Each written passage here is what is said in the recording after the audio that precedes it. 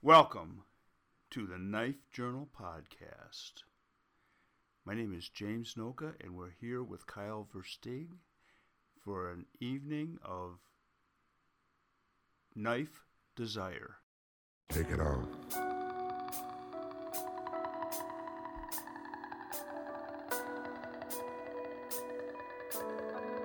Baby, take it all off.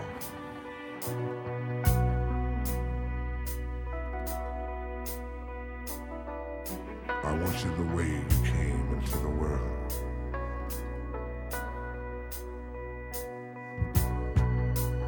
I don't want to feel no clothes. I don't want to see no panties.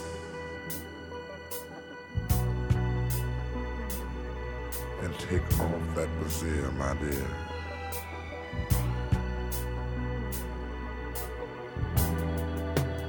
Everybody's gone.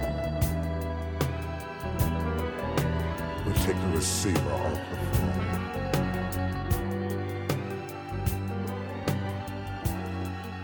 Because baby, you and me, this night, we're gonna get it on. Hot knife Hot. action. Hey, how you doing today? I can almost hear the saxophone playing right now. Yeah, exactly. That's exactly what I was thinking. Some cool jazz. Smooth. Yeah, that's right, baby. I had my hollering voice on. I had been hollering for the last couple days. Oh, at the TV set. You know that thing that doesn't fight back? Yeah. Yeah. Yeah, it's just been like, we got... It's... You know, the funny part is, you can't actually make this up. What's going on today, you cannot make up. Nobody would believe it. No, I know. Before we get into that, what knife stuff do you have? I have a couple things. I actually have several things. All right. I actually have several things. I want to know what kind of knife you use to cut your liver sausage. Yeah, we'll get into that. But besides that, we got survival weather going on up here. Yeah, you're in that weird zone where it's freezing at got- night and sloshy during the day. They got And wet. 11 inches of snow in Gaylord yesterday. Nice. That's hot. Can you believe it? 11 inches. Well, they're in that band that our friend lived in. They always Lake used of- to get killed. Yep. There's a band that runs like through Cadillac and over to Gaylord, that corridor there that they always just get murdered with snow. Yeah, they've got an elevation thing going on, and then they've got it's like the second dump of the lake effect. Yeah. Is what seems to be going on. We got an inch, but it was gone by late morning. Yeah. Yeah, Monday I have to get my snow tires put on. What kind did you get? What'd you get? Well, you know? I always have the same snow tires. I have the Bridgestone Blizzaks. Mm-hmm. Yeah, when I bought the car, I just bought a set, and I just keep those on the rims and then swap them out as appropriate. Mm-hmm. Yeah, and those are great. Trying to think. Yeah, it's been a little weird down here. Like, it'll cool off at night, and then it warms up pretty well during the day. I think we're headed into some serious weather here before too long. Kind of feels that way, kind of ominous. So, okay. So some of the knife stuff that's going on, it seems like, I'm gonna guess that it has a lot to do with COVID. We're seeing a fair amount of like weird knives being designed and sold. Oddball stuff that, yeah. I guess nobody's really had a chance to get out and check it out and test it, because some of the stuff that I'm seeing is, and I'm not gonna go into you a don't lot of want details, but don't want to single anybody out, but right. But a lot of it seems to be, I don't know, just stuff that's I don't see a lot of use for. Yes. But some of the other some of the other knives that are coming out seem to be throwbacks to the 40s. So it's either on either extreme. It's either weird and whacked out or retro back to the 40s and 50s. Back to stack leather handles, back to blood grooves, back to reminiscent of World War II knives, and I find that fascinating. It's like we know that these they sold as cheap production knives, and if we make one as a really nice semi-production custom / thing, they're going to go crazy. People are going to go crazy over them, and they do. Yeah, well, it's like your canoe knife. People are still pining away for another release of that. And every time I've made anything with a stack leather handle and an antler pommel, it's gone in seconds. People love those knives, especially if they're handmade and they look nice. I've never had a second's worth of problem selling one of those. Yeah, and I think that has. But in the folder realm, it seems like that's like where either really nice traditional slip joint pocket knives or some weird karambit flipper thingy. Yeah, so for stuff, I always check on knifecenter.com, their new arrivals section. Uh-huh. And like you said, a lot of the stuff on there is just bizarre looking stuff. A lot of the folders are things that are, frankly, like you could take shit that Balzano was doing 7 or 8 years ago, and now everybody has kind of adopted that look with the true arcs and things like that. And a lot of those folders are just straight up something that Balzano would have designed back in the day, and now people are putting things like that into production because they are sharp looking knives. But so that was like most of what was on there, and then the case knives. So like told you about those Tony Bose ones that I saw. Yep. Yeah, but they're also doing they're also stepping back into the modern style folder too. Yeah, they have a few of those, but yeah, but their traditional stuff is still going really strong.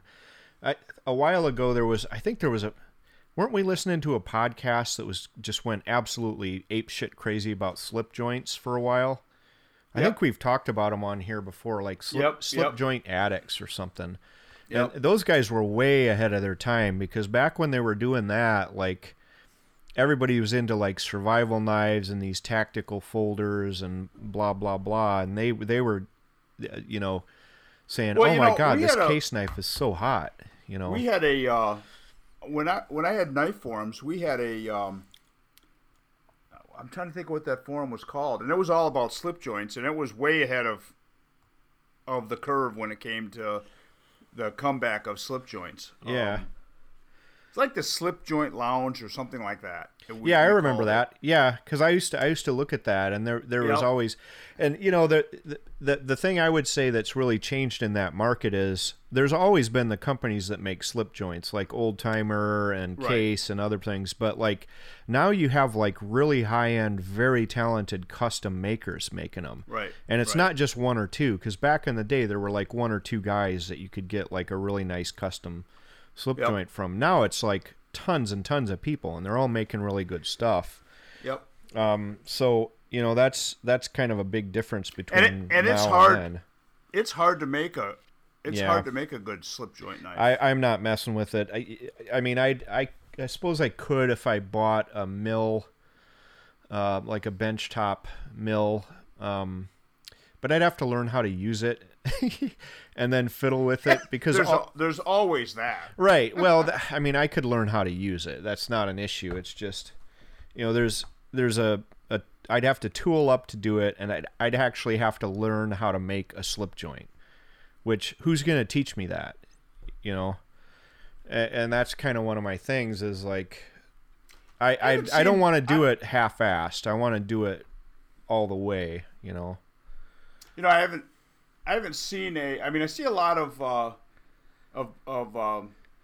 bladesmiths that will do hammer-ins, and they'll do, you know, come visit me and I'll teach you how to make a knife and that kind of stuff. We have a gentleman in Mackinac City that was on Forged with Fire. He's got a little shop up there that you can go in there and make a knife with him, which is kind of cool. But you don't see a lot of traditional pocket knife people offering classes like that. Yeah, they just don't. I mean, I'm sure there's a few of them that do. I recall seeing, but and it's kind of funny because like I said, every one of those guys that makes those that I know that makes knives like that are great human beings. Yeah. They're super, super nice guys. Yeah. And so I don't know why they don't do that. You know, Mike does his grind-ins. They're real popular. A lot of like I said, a lot of bladesmiths they do hammer-ins. Yeah. And they're real popular. They tend to be real popular, but I never see that I can recall. I don't recall ever seeing one of those that are, you know, pocket knife guys that are doing pocket knives. I think I saw something one time where somebody was making pocket knives, but I think it was just a one-off thing. It seems like it's more involved, and it seems like a lot of people are buying like kits to do it and then just making the scales, but that's not how I'd want to do it. Like if I was going to do it, I'd want to make it 100%, you know, myself from scratch, and like until I figure that out, I really don't want to mess with it. Right. There's no Mike in the folder world to teach me how to do that, you know. Right. Like if I hadn't gone to that grind-in. Yeah, if I hadn't gone to that, there's no way I'd know anything about doing it, you know. But there's no grind-in version of a pocket knife because, I mean, all the moving parts and stuff, and I mean, there's a lot of hand fitting that goes on. You remember when we were up there and they were making those Balisong knives, right? And the guy was sitting there with 1,000 grit sandpaper and spending 4 hours getting it right, trying to get it right. Yeah, you know, and like taking calipers out and like sat there for 4 hours with 1,000 grit sandpaper getting one knife right. Right. You know? Well, even liner locks that's not an easy knife to put together. No. You know, those folding knives that are the only ones that are real easy I see to put together would be like what the hell, I can't think of the name of it, where they've got like a clasp knife, I guess they call it. Yeah, I took the tine of a deer antler and I made something like that. But that's nothing I would ever sell because it's really crude. Well, and you know what? They do sell. Yeah, I know, but I wouldn't sell them because those are actually pretty popular. Yeah. In a lot of places. I don't know why, but well, I wouldn't sell it just because it's not up to my standards. You know? Maybe because you don't have to put it in a sheath and you can not worry about it cutting through your pants carrying. Yeah, and they're kind of neat. They're kind of unique. Yeah. I'll give them that. And it is kind of a pain to make them, but it's nothing I would sell. I'm just not confident in the quality of what I made there. A few years back, there was a big deal about one company that was making them, and a lot of outdoor guys were going crazy over them. And I cannot think of the name of it. I think they were called troll knives or something like that. Okay.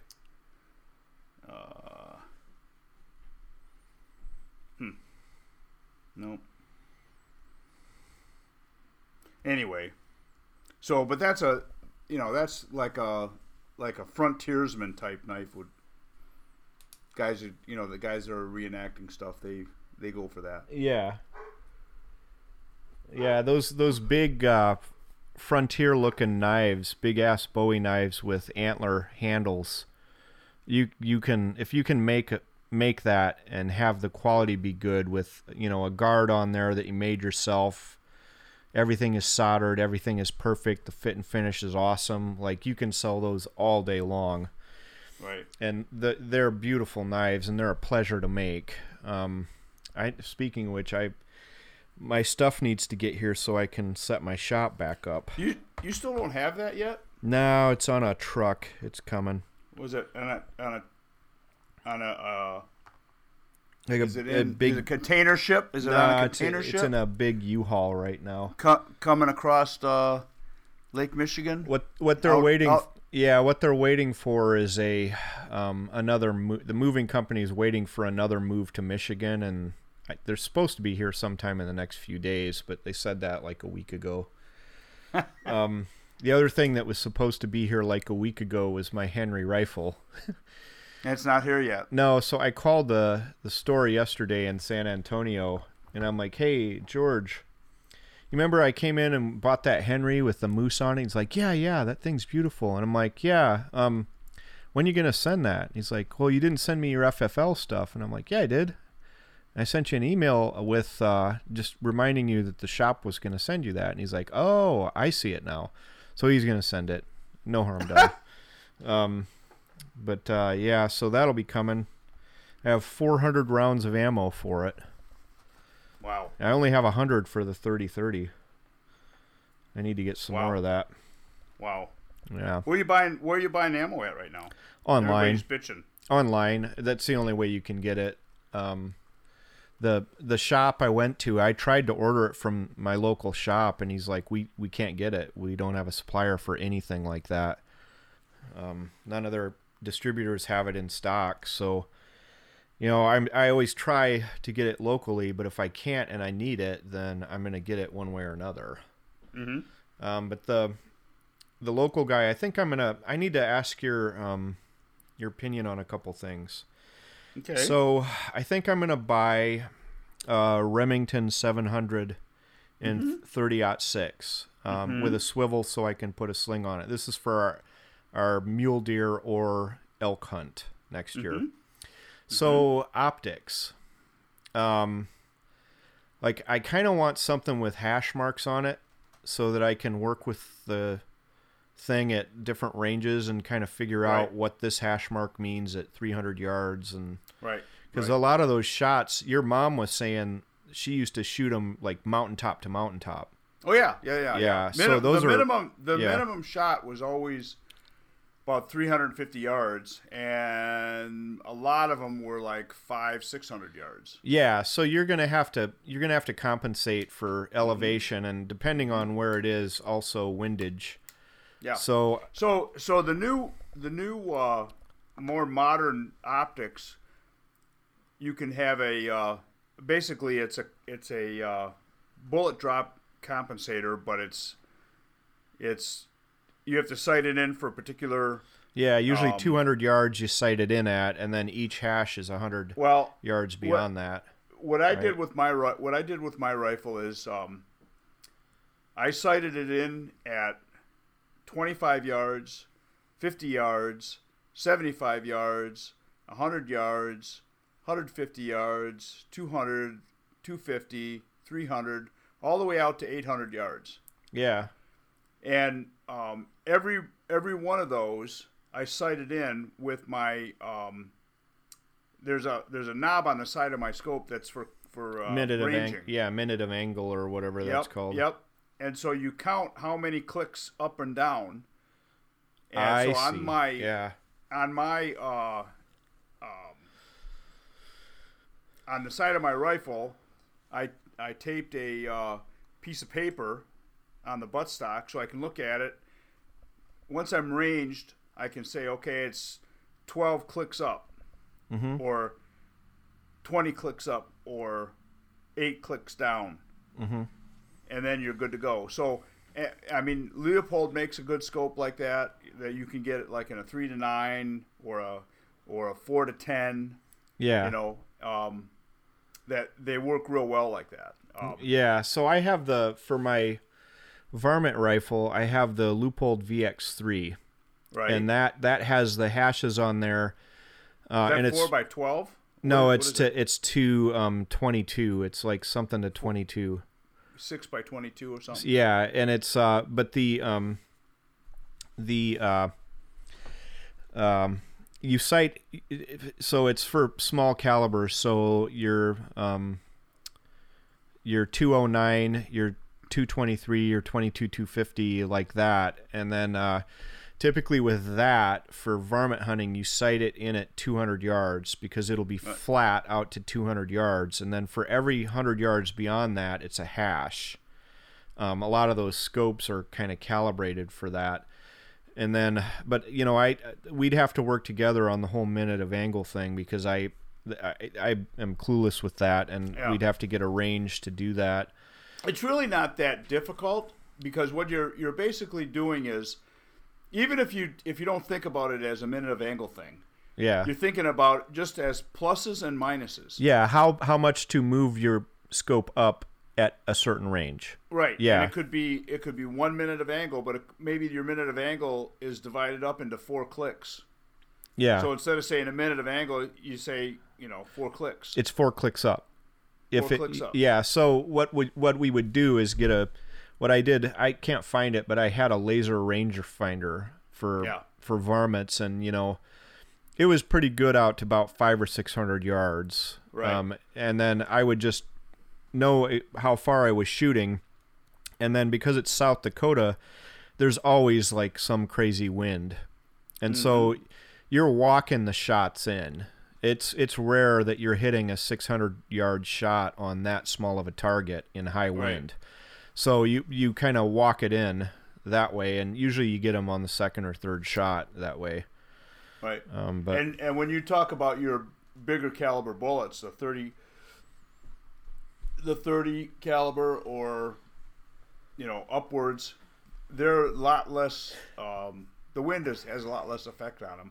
Mm-hmm. It still has some effect, but not near as much. Yeah. But on those small ones, and I was using some bullets that were more designed for that, and we were crazy enough that we would shoot 10 shots and clean the barrel. Clean it completely, take the bolt out and clean the whole thing, and then resume, because it did make a difference.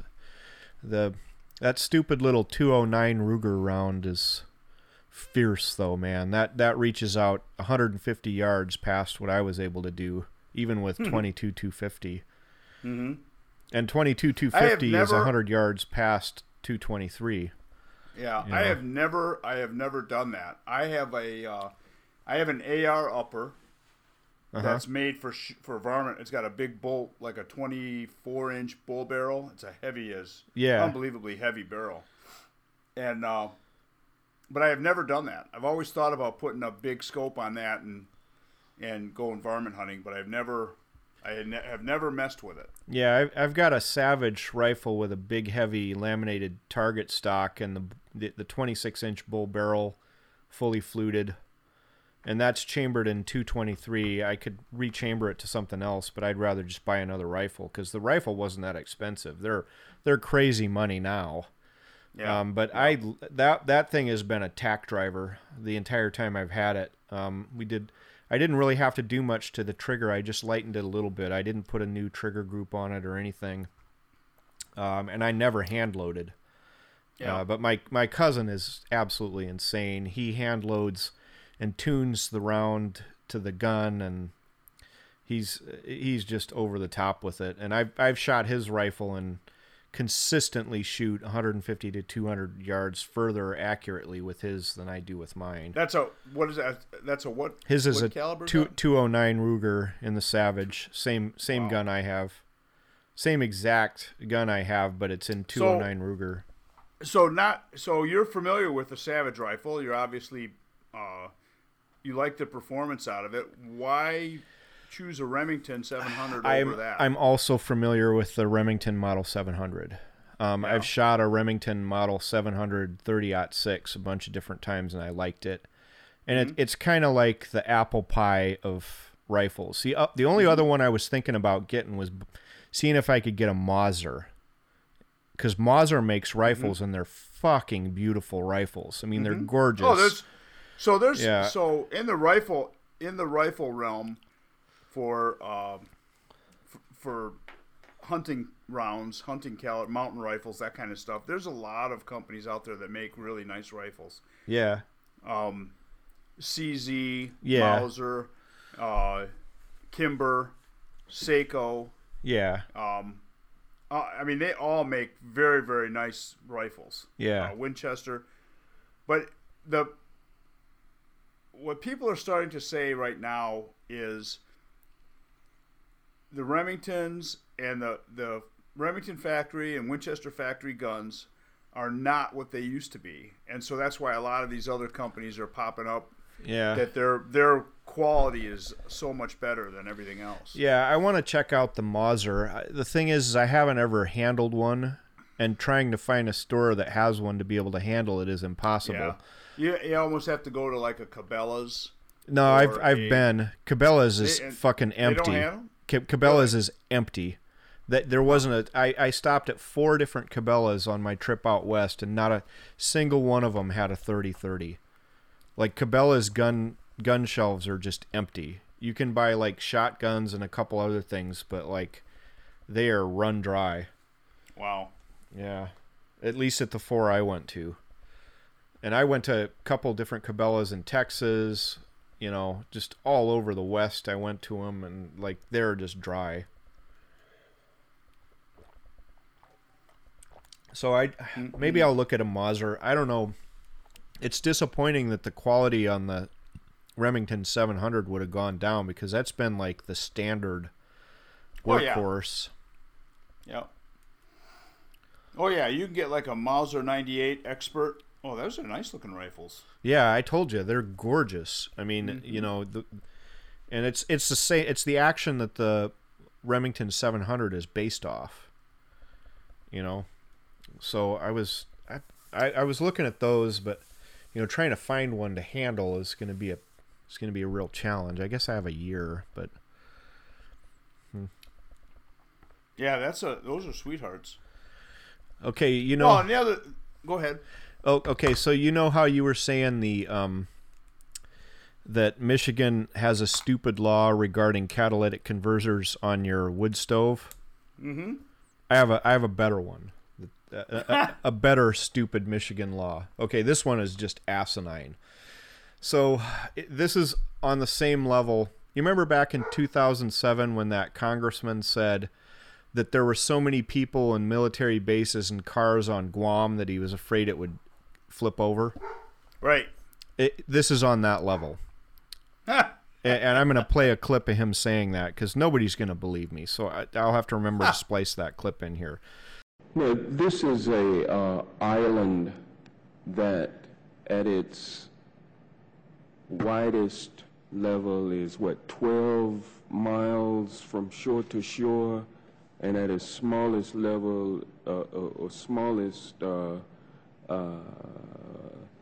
location, it's 7 miles between one shore and the other. Is that correct? I don't have the exact dimensions, but to your point, sir, I think Guam is a small island. Very small island, and about 24 miles, if I recall, long. So 24 miles long, about 7 miles wide at the least widest place on the island, and about 12 miles wide on the widest part of the island. And I don't know how many square miles that is. Do you happen to know? I don't have that figure with me, sir. I can certainly supply it to you if you'd like. Yeah, my fear is that the whole island will become so overly populated that it will tip over and capsize. So anyway, I bought a stove on, when was it? Tuesday. I bought a stove. I bought the the Wolf stove that I wanted, and I bought the hood. And she's like, well, we're not supposed to sell this hood anymore. And I'm like, why? She's like, because it's too powerful. I'm like, well, what do you mean? And she's like, well, Michigan last year or however long ago passed a law that you can't have a fan on a hood that puts out more than 400 cubic feet per minute. What? Unless you get some damper system installed on your house. And I'm like, well, why? And she's like, well, they think that if you put out more than that, then air won't come into your house and it'll create negative pressure and your house will collapse, like on Wizard of Oz. And I'm like, are you fucking crazy? And she's like, yeah, I know, it's retarded. And I'm like, yeah, like, how many windows did they lick before they passed that law? Anyway, so I said, fuck it, sell me the real one, and I'll get the modifications done. So I'm getting the 1200 CPM fan. So just okay, so as crazy as that sounds, right?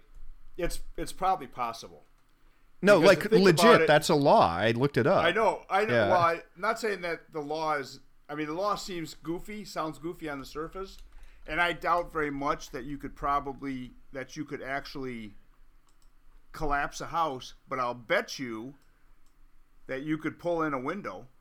Well, so my old one wasn't. You remember that hood that I had? I didn't add anything extra to it, so it was. Yeah. I think it was probably around 600 CPM. Right. And if I had my wood stove and I was lighting my wood stove before it got super hot, if I turned on that hood, it would pull the smoke out of the wood stove and up the hood.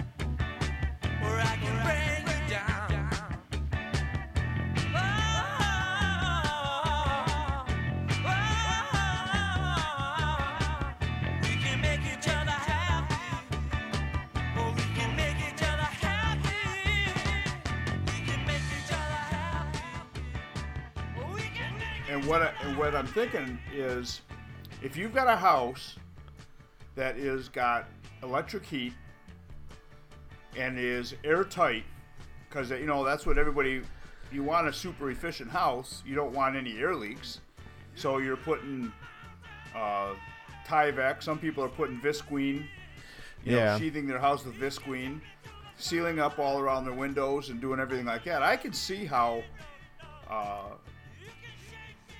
you could probably break the seals on a window. I don't know if you could I don't know if you could actually break the window, but I'll bet you could break a seal on a window. Well, here's the solution. If that becomes an issue, just crack the fucking window. Well, I get it. No, right? Or just crack the door to the garage, like. I understand that. But it does sound funny, but I'll bet you. Yeah. I mean when you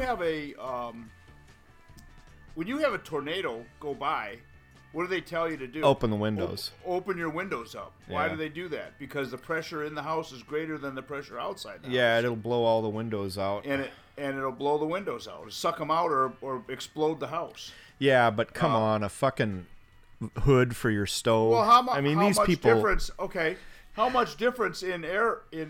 What would be the difference in air pressure between inside the house and outside when tornado goes by? Way more than a 600 CPM thing. Well, what is that? 1 or 2 psi? Well, it's way more than that because it's 20 psi.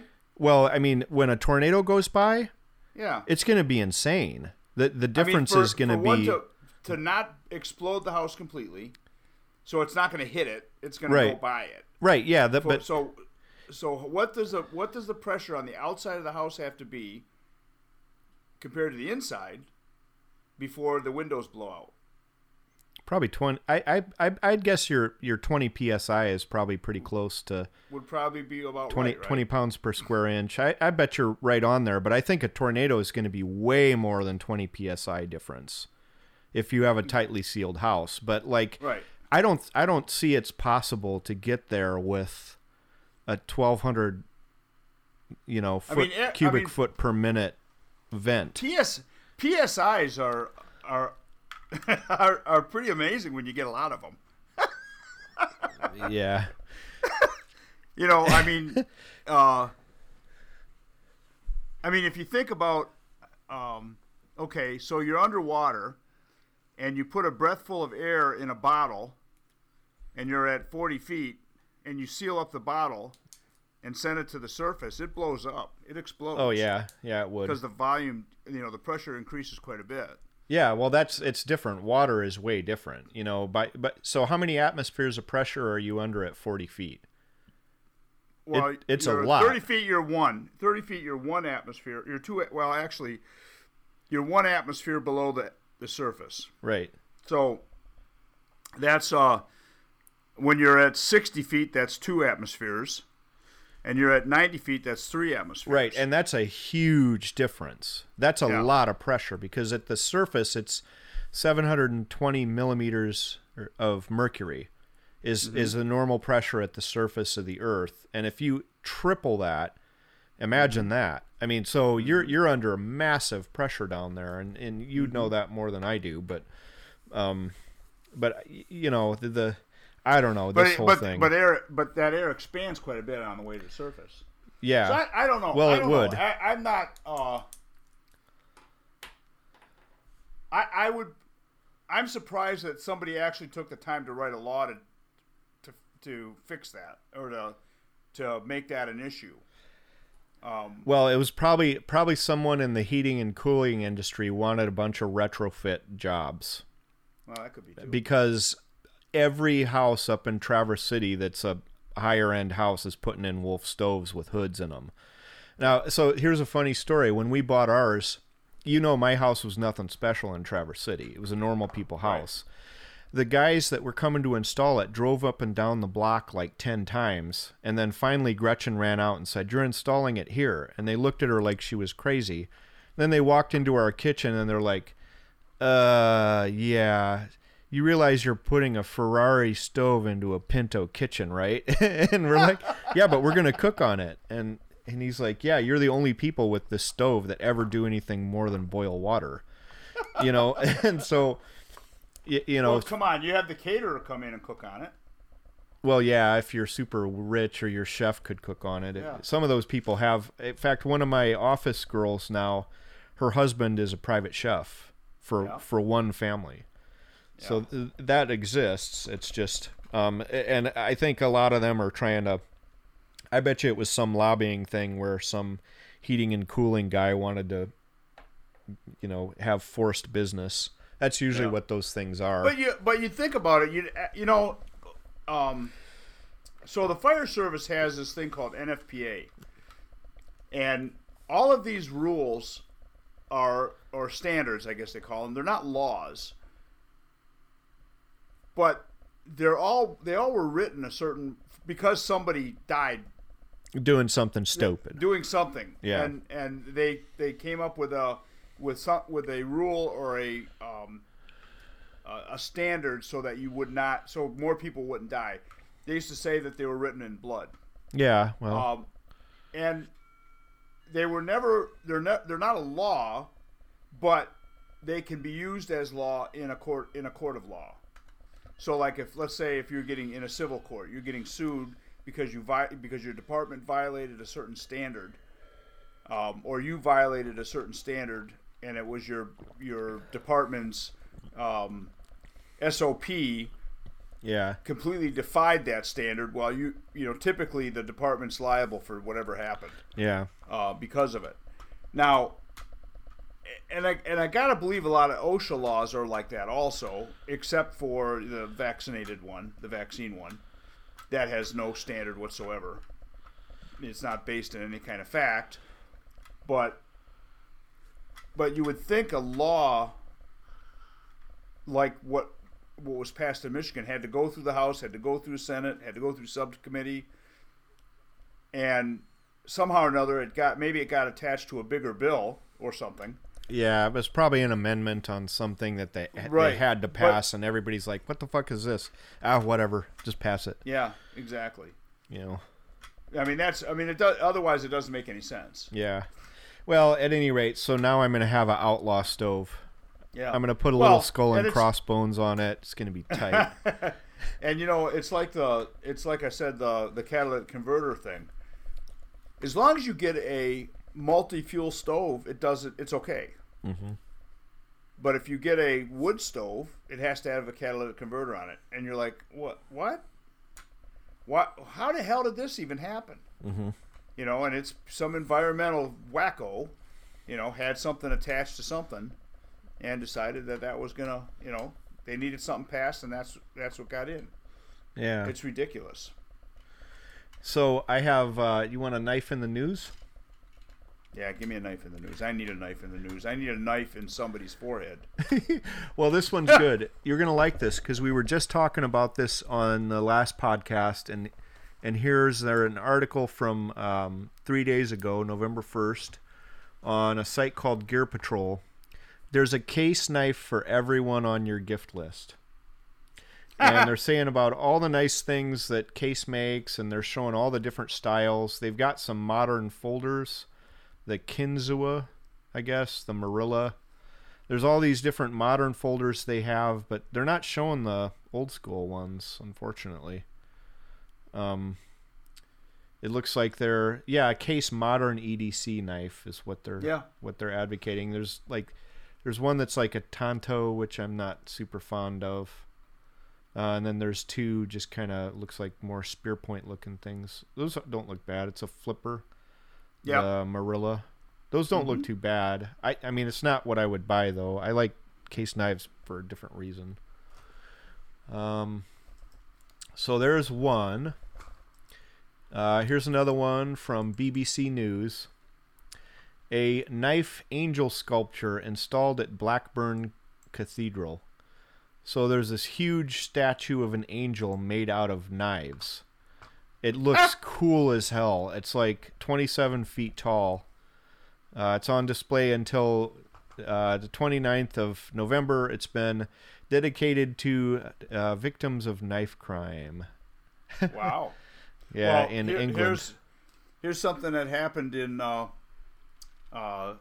Halloween. Okay. Suspect arrested in Tokyo train Halloween knife attack that injured at least 17 people. Jeepers creepers. So he's been charged with so this guy, 70-year-old guy.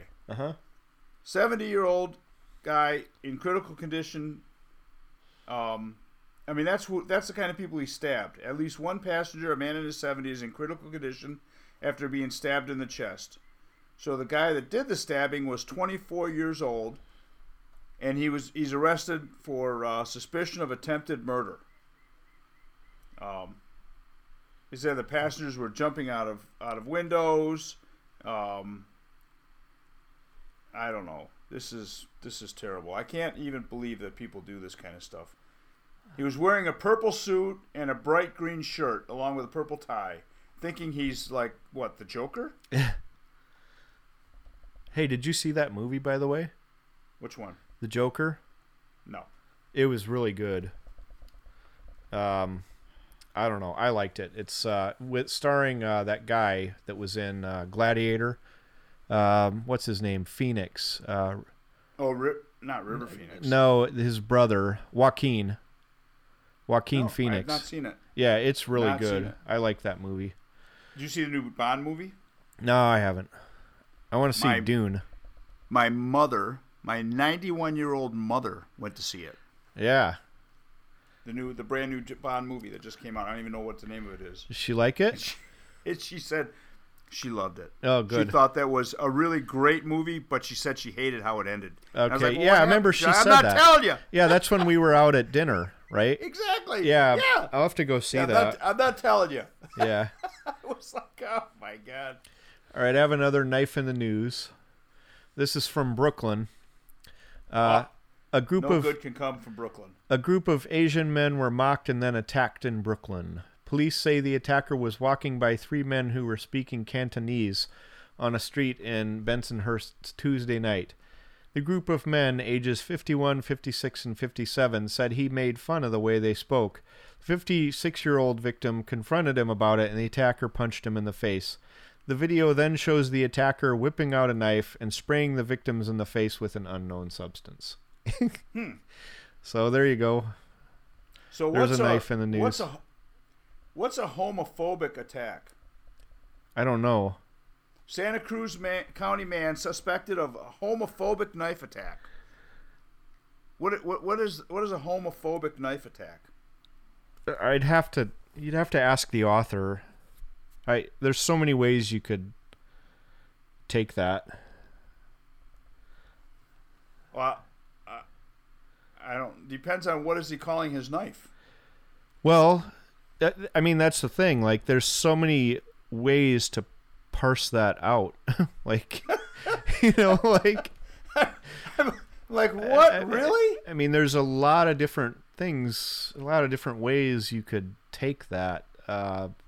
Without talking to the guy, I don't know what he's talking about. So then you got this one. Police fatally shoot a man holding a knife in Van Nuys. Oh. So now just holding a knife is you're getting shot. Well, maybe he wasn't cutting his vegetables in an efficient manner. Maybe they were offended by his technique. How about this? Man in knife attack after refusing to wear a mask, shot by police. So he was shot by police for what? Not wearing a mask? Well, I think he was or probably it was probably more than knife attack. And you and I both agree, like, don't be waving a knife at me, dude. You're gonna get shot. Like, that's just not a thing. You're not coming at me with a knife. So did you see Ford is now making an electric F-150, or about to? They got a concept truck out. The F-150 Illuminator. It looks exactly like my 81 F-150. They're going retro on it. It looks, it's exactly my F-150. I got to tell you, I cannot get my head wrapped around this whole idea that electric cars are going to be the answer to anything. Well, they're not. They're not a solution to anything. I mean, no. Well, okay, so there's a big article in Wired today. If an alien was flying by and looked down on our planet right now, they go, "What the heck is going on down there? The nuts are running the nut house." Well, where does the lithium come from? Where does the cobalt in your electric car come from? Where do all the rare minerals in that electric car come from? Where the hell does the electricity come from? Exactly, but let's not even. I read an article. Let's not even count that. Not too long ago. I read an article not too long ago that said our grid system in our country could not provide enough electricity to power all the cars if they were all electric. Well, there's no way in hell that that's going to happen. No. Well, and besides that, we're forgetting this really important part that's been kind of the current proven science is that oil regenerates itself. Well, we've gone into that before. But on the subject again of these electric cars, everybody thinks they're like so green. Why don't you look up the people who mine cobalt for you? They have to dig a hole in the ground and go down there. 20 of them die a week trying to get that shit out of there. And they get paid pennies on the dollar of what the stuff is worth if they get paid at all. And it totally wrecks the area that they're mining it out of. Same thing with lithium. Why don't you look up how lithium mining takes place and tell me that that's better? You know, Isn't that like, nuts? I mean, to me, it's like totally crazy. right. They're just changing one set of problems into a whole nother set of problems, and at least the coal that's mined in the United States is done by people that are paid like more than $1 a week to mine the damn coal. Yeah, good money. You know, Good money. yeah, it was a damn good job for a while. Well, of course, it wasn't the best job. Everybody should check out a movie called The Molly Maguires, starring my man, the first James Bond, Sean Connery. Oh, Sean Connery? Yeah, it's a great movie about the early days of the coal mines where they had like coal mining towns, and then the whole concept of the factory store. You had to buy everything from the factory store, and by the time you were done with your week's wages, you owed them money. And you were they basically locked you into a system. Well, that the labor laws and things and collective bargaining did away with all of that. And coal mining wasn't a bad job. There's a reason people didn't want to lose their coal mining job, because it wasn't a bad job.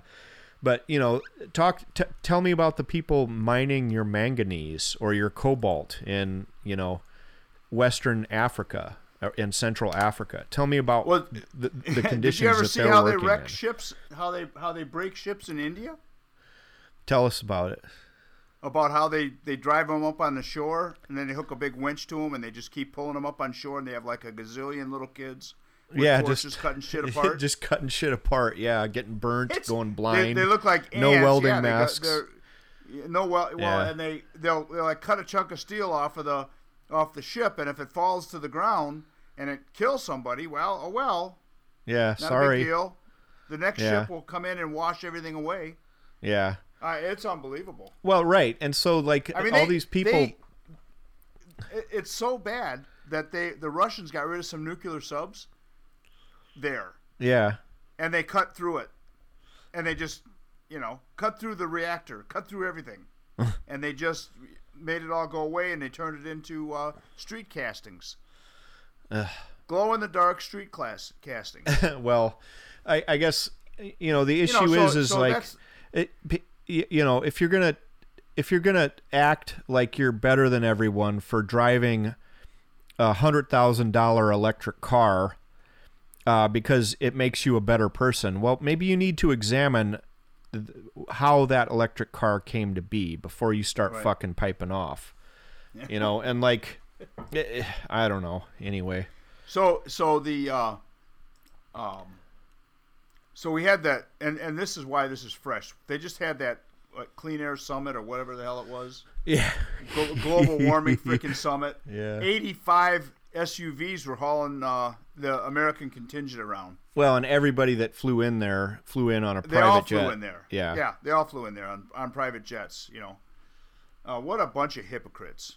And notice who wasn't there. Russia and China weren't there. I don't think India was there either. They could give a shit less. I mean, come on. Really? So we're going to be taxed to beat the band. And the only thing it has to do with anything else is to make us on par with the employees of the workers in China. Yeah. Well, so a lot of these developing countries like India and China and the other places that don't want to sign on to this kind of have a point. And that's that our economy and the Western powers that have been developed for a while developed using fossil fuels as the engine for that development. And now that we're developed, I'm not using it. The term fossil fuel insults me. Okay, I don't sorry. want it used You're anymore. right. I understand. So I'll just say using coal and oil. There you go. As the engine of economic activity.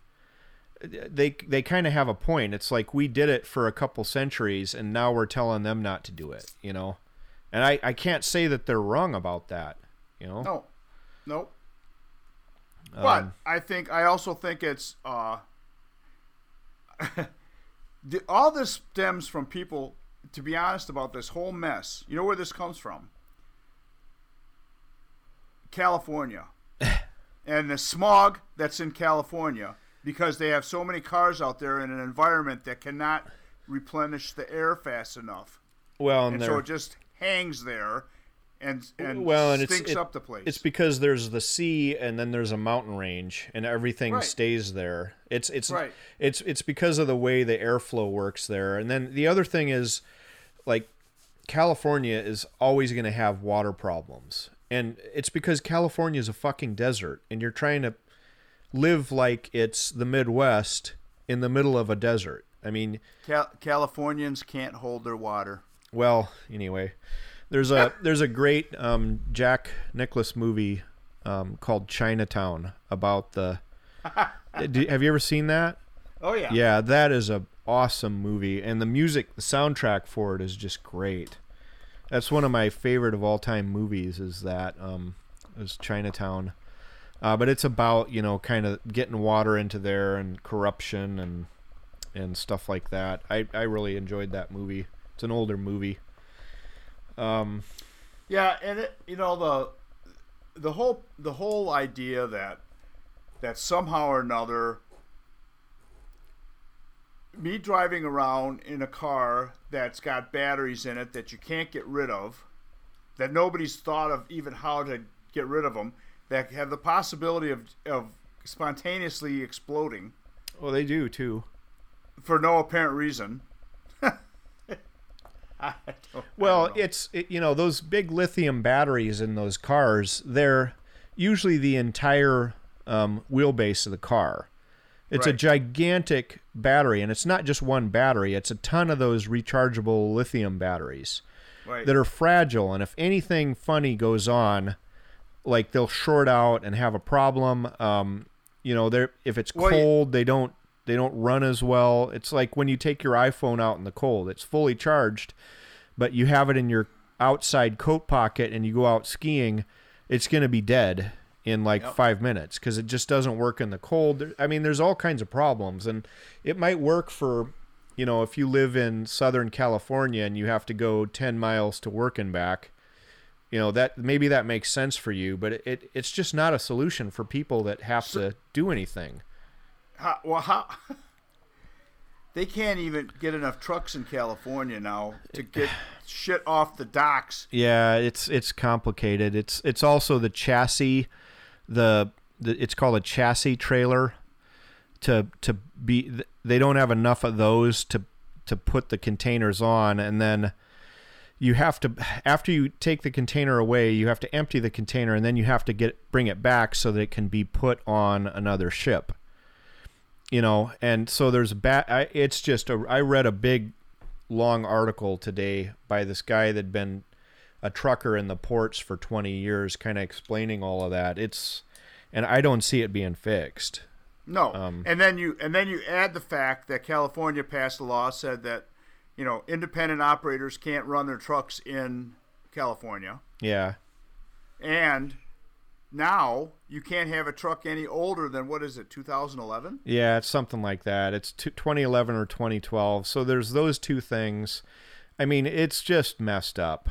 And there's not a great solution to it because it's not in the guy was saying that most trucking companies, unless they're dedicated port trucking companies, won't touch a shipping container with a 100-foot pole. Right. Because you have to wait 4 hours to get into the port. Then you have to wait 4 hours in line to get your thing. And then you have to wait another 4 hours to get out. Yep. And most of these places don't pay you by the hour. They pay you by the load. Right. So you've just worked 12 hours without any compensation, you know? Right. And so it's just, it's really complicated. So now you're going to know why our great-grandmothers saved their aluminum foil Pretty and washed much. it out. Yeah. So you better start washing out your Ziploc bags, people. Yeah. You go to any country in the world and they're not throwing away their plastic bottles. They save that shit, you know? Oh, yeah. Yeah, there's for stealing gas. Well, yeah, in Haiti. So there's a gas shortage in Haiti, right? And what they do is they take like any kind of a bottle, like a juice bottle or a water bottle or whatever, and they go to the pump and they fill that up. And then pretty soon the pumps are all dry, and you have to drive along the street, and there'll be a guy there with like 20 of these little bottles, and he sells them at a markup. I think we should invent. I think somebody. I'm not going to do it. I think somebody should invent a car seat that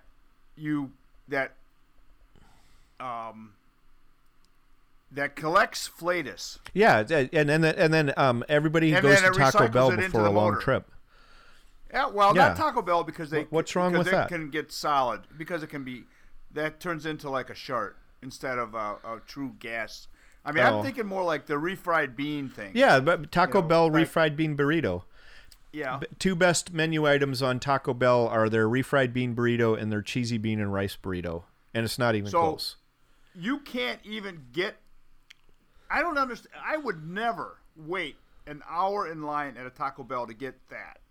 No, I have never been bound up that hard that I needed to eat a Taco Bell burrito that I would wait an hour. I would go get X-Lax if I had. well, that there's kind a of there's a problem. Taco Bell by you in the Exactly, north and it's part an of. hour-long drive. Oh. I mean, it's an hour-long wait to get in. Oh, and that's all the way crazy. through this whole thing that's been going on for the past couple years, we drive by and go, "You want Taco Bell?" and we laugh because there's a freaking line that's 40 cars deep Yeah, they don't in have front of enough Taco people. Bell. Yeah, Maybe somebody already invented that chair thing. yeah, probably. The Flatus Collector Well, so FC.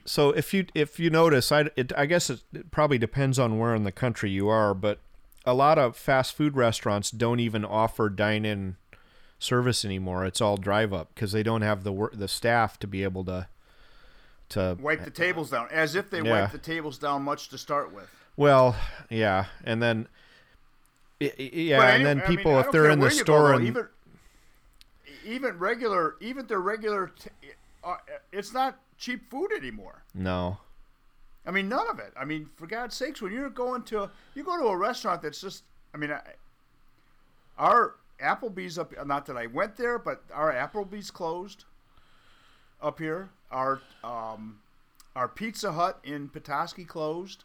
yeah. I'm trying to think of what else closed up here. I don't know. I mean, it just Well, they can't get they staff, can't compete. and then They can't get staff, and they can't get stuff to make the food. And I mean, everything is so expensive now. Nobody wants to go out and. yeah. I mean, if you go to a grocery store and you buy enough for a meal, it's the same price as like 2-3 years ago that you would go out and get a fancy meal for that. Although Now, I do have to tell you, I shot in the meat department. They have the end caps, and they usually have their specials in there. yep. Today I bought a whole pork butt for $8. Oh, that's a good deal. Yeah, so I bought 2 of them. I put one in the freezer, and then I cut up half of one, and I'm making carnitas burritos tonight, and I'm saving the other half of that to smoke it. But but if you watch the end caps, you'll get good deals. But you kind of have to be flexible with what you want to eat. Yeah. Like I got a huge thing of chicken butts from Meijer one time, and it was $3, and it was like 15 pounds of meat. Yeah. But you have to be flexible in what you're gonna do. And just Can you still watch buy that chicken stuff. feet? Can you buy Chicken chicken feet at feet? Meijer? Yeah. I've never seen them in Meijer. I've seen them in Chinese grocery stores, but never at Meijer. You can buy chicken butts. I buy the shit out of those. Yeah. Yeah, because everybody, if you don't know, chicken thigh is seriously, it's the best meat. A bone-in, skin-on chicken thigh you can buy for 2 chicken butts for $1 would be expensive, and like, it's every bit as good as breast meat, but it's juicier. It's not like dark, nasty meat like you're thinking. It's good, solid meat, and it's juicy, and it's tasty, and it's cheap. People should look into that. It's not cheaper than liver sausage. No, okay, so we should probably get into this. This is a whole nother thing. Well, So what kind of knife do you cut your liver sausage with? I don't. I do. Right. So I'm in a little hot water because I said liverwurst isn't for me. Right. It just isn't, because when I was a kid, my mom used to buy liverwurst, and I think hers was in a red plastic tube. Probably. And she would, she had like white bread, and she would just slice off a couple hunks of that and put it on white bread and eat it as a sandwich. And I think she made me eat one time, and I threw up. Yeah. And if you're a little kid and you eat something and throw up, you're never going to eat it again. Right. You know, it doesn't matter if what it was caused you to throw up or you just coincidentally happened to be sick at the time. Like, you'll never eat it again. If you give this a shot, you'll probably like it. Which would be, oh, you got a call? No, just a text from the office. I need it. You need. No, I don't. They're just reminding me of a start time. So if you get some liver sausage, get some Kogel liver sausage, like and put some sweet pickle relish with it, and put it on a cracker, I think you'll be surprised.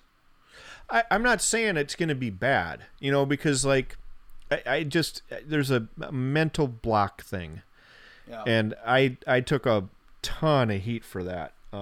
But you know, I'm sorry. Do you like regular pate? No. Oh, you're not. Yeah, and I don't eat foie gras. I don't eat any of that. And the foie gras thing is because I know how that's made.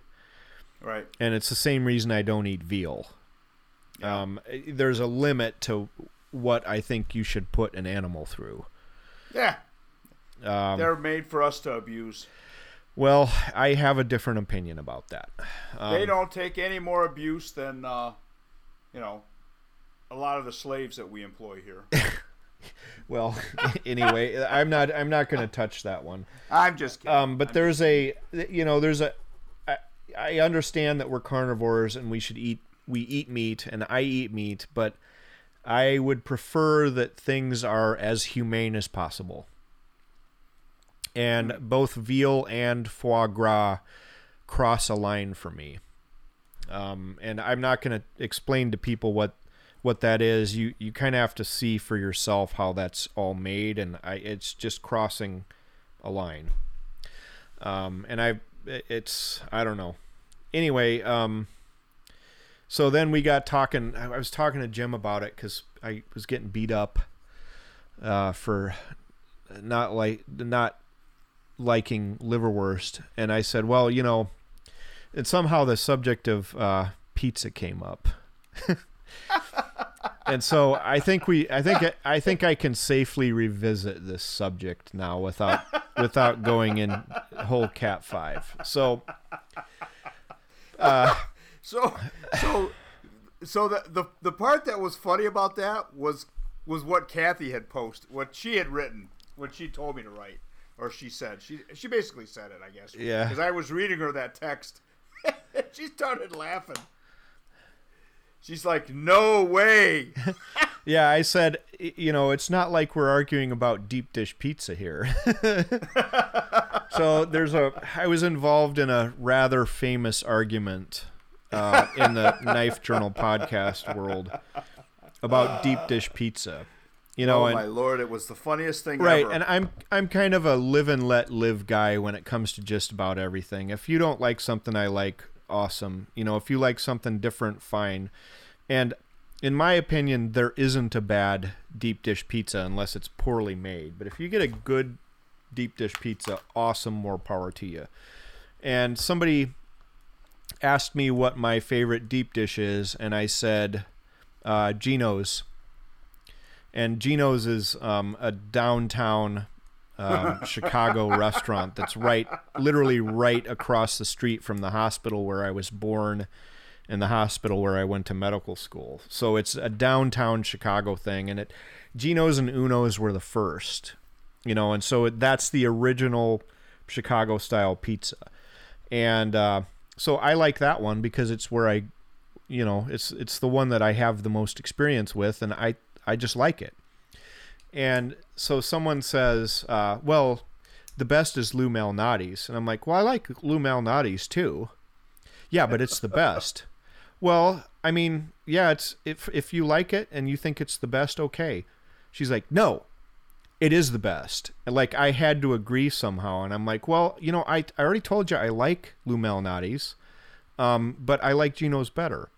And she just would not fucking leave me alone about it. When it went really south was, that's not Chicago pizza. It's Chicago suburb pizza.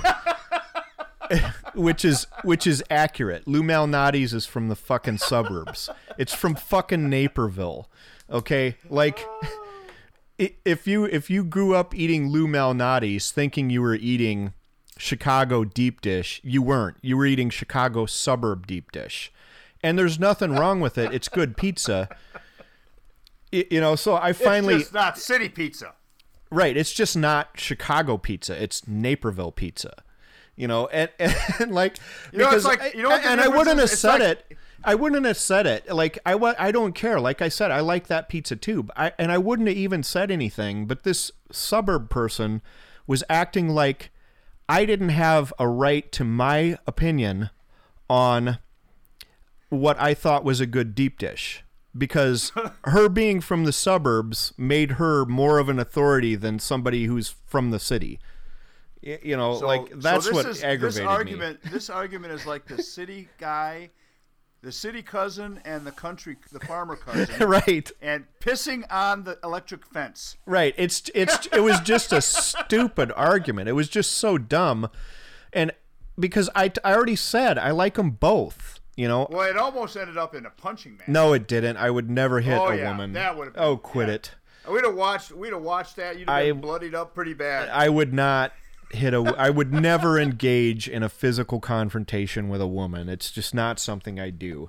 I don't know. But no, like, kind of thought that you might. No, but what? I mean, it's not that I disagree that it's a good pizza. It's that I didn't have a right to my opinion on what I thought was a good pizza. Because I wasn't from Naperville. Right. Fuck Naperville. And fuck the Chicago suburbs. Isn't Naperville the place where they banned handgun ammo? Everything is banned in Illinois. There's a 2-year wait for your FOID card to be able to purchase any kind of ammo. And they're rectifying it, but anyway. You know, there's actually a great knife shop downtown Chicago, right by the Sears. Yeah, that one is awesome. I'm trying to think of what the name of it is. They're a Randall dealer. Yeah, and they sell Randall knives in there. Yeah, and they have really high end slip joints. That like big time. The one that I have is the Hen and Roosters. I bought a whole bunch of those there. Yeah, that's a great store. I really like that one. What the hell is the name of it? Huh. I can't even think of it, but it's really funny because I happened to cross it one of my trips down there, and I was like, whoa, check this out. So I guess probably because you can't get a gun there legally. You have to defend yourself with a freaking Bowie knife. Mm-hmm.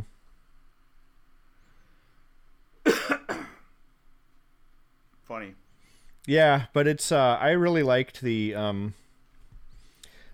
that's a nice knife shop. I mean, Chicago's a nice city as long as you don't have kids and as long as you've got a bunch of money. Yeah. Where you can. No, you know what? I enjoy the times I've spent down there. Mm-hmm. You know, the restaurants are always really good. I don't think I've ever had a bad meal down there. Mm-hmm. In the downtown area. I mean, I like the Navy Pier. I went to that. What the hell is the name of that? That little diner that was on Saturday Night Live. Back in the day, back in the 70s. Pete, cheeseburger. Yeah. I forget.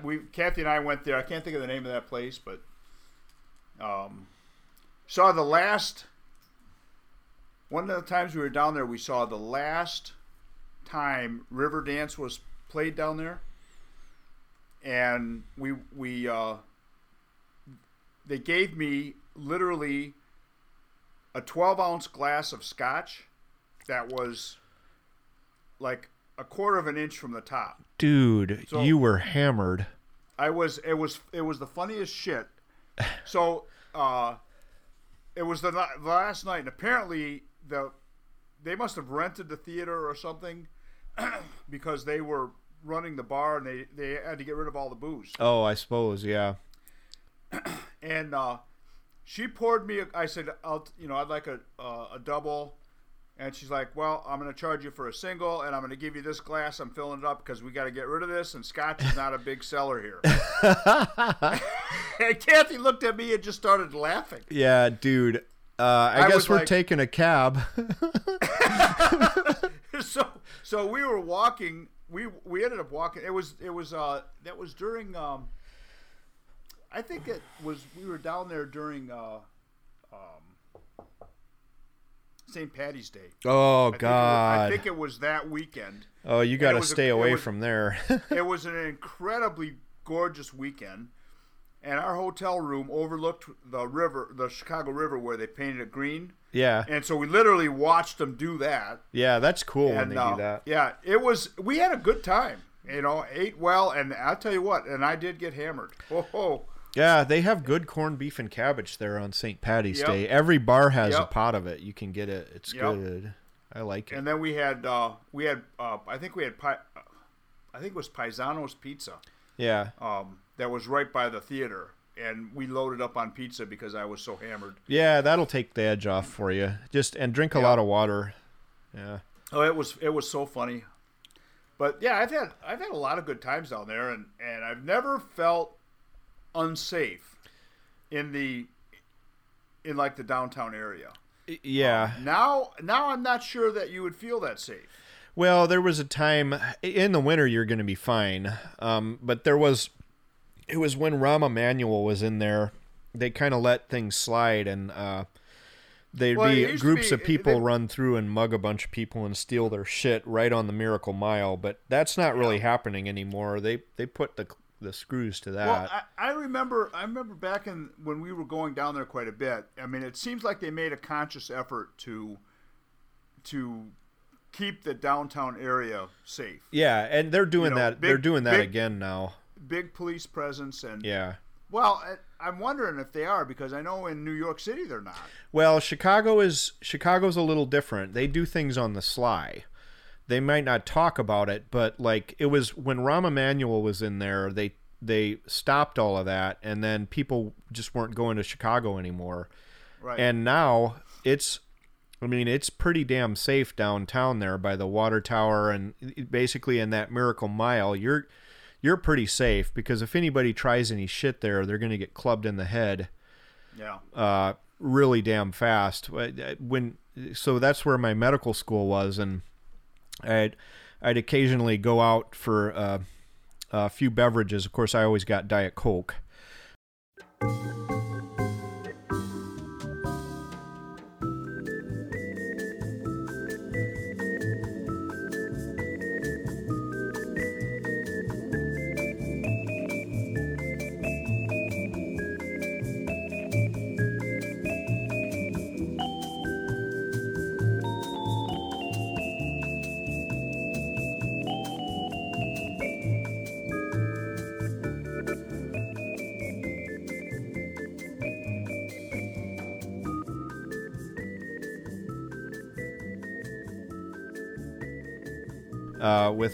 With my medical school buddies, and the bars would close, and it'd be about 2:00 in the morning, and one of them seemed to always act a fool, and the cops. Diet Coke will do that to you. Well, I was just fine because I was drinking Diet Coke. I just had to pee a lot, and I almost got public urination, but I didn't, because I didn't pee in public.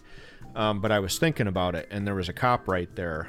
And I didn't do it. But anyway, my friend lipped off to a Chicago cop, and he's damn lucky he didn't get his head split, because it was about to happen. But I collared him and threw him in a cab and got the hell out of there before it escalated. But it's, they're not having any shit out of you at all down there. At least they weren't when Daly was running the show. And then Rahm Emanuel was there, and they had a bunch of stuff where people were getting mugged and their iPhones stolen, and then people wouldn't go there anymore, so then they cracked down on that again. The thing I like to do and in Chicago is I like the Field Museum. Oh, yeah. Yeah, and the Museum of Science and Industry is cool, and so is the Shed Aquarium. So who bought all that? Who? Al Capone. Yeah, well, he did something good for the city, at least.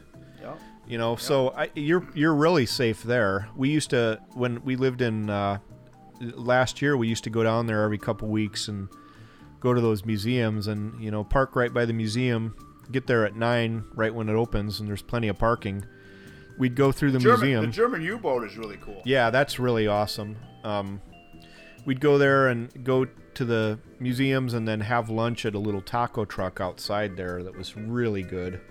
Mm-hmm. Okay, so I have you knife nuts that have children, this is something you don't know about that your kids are into, and it's nefarious.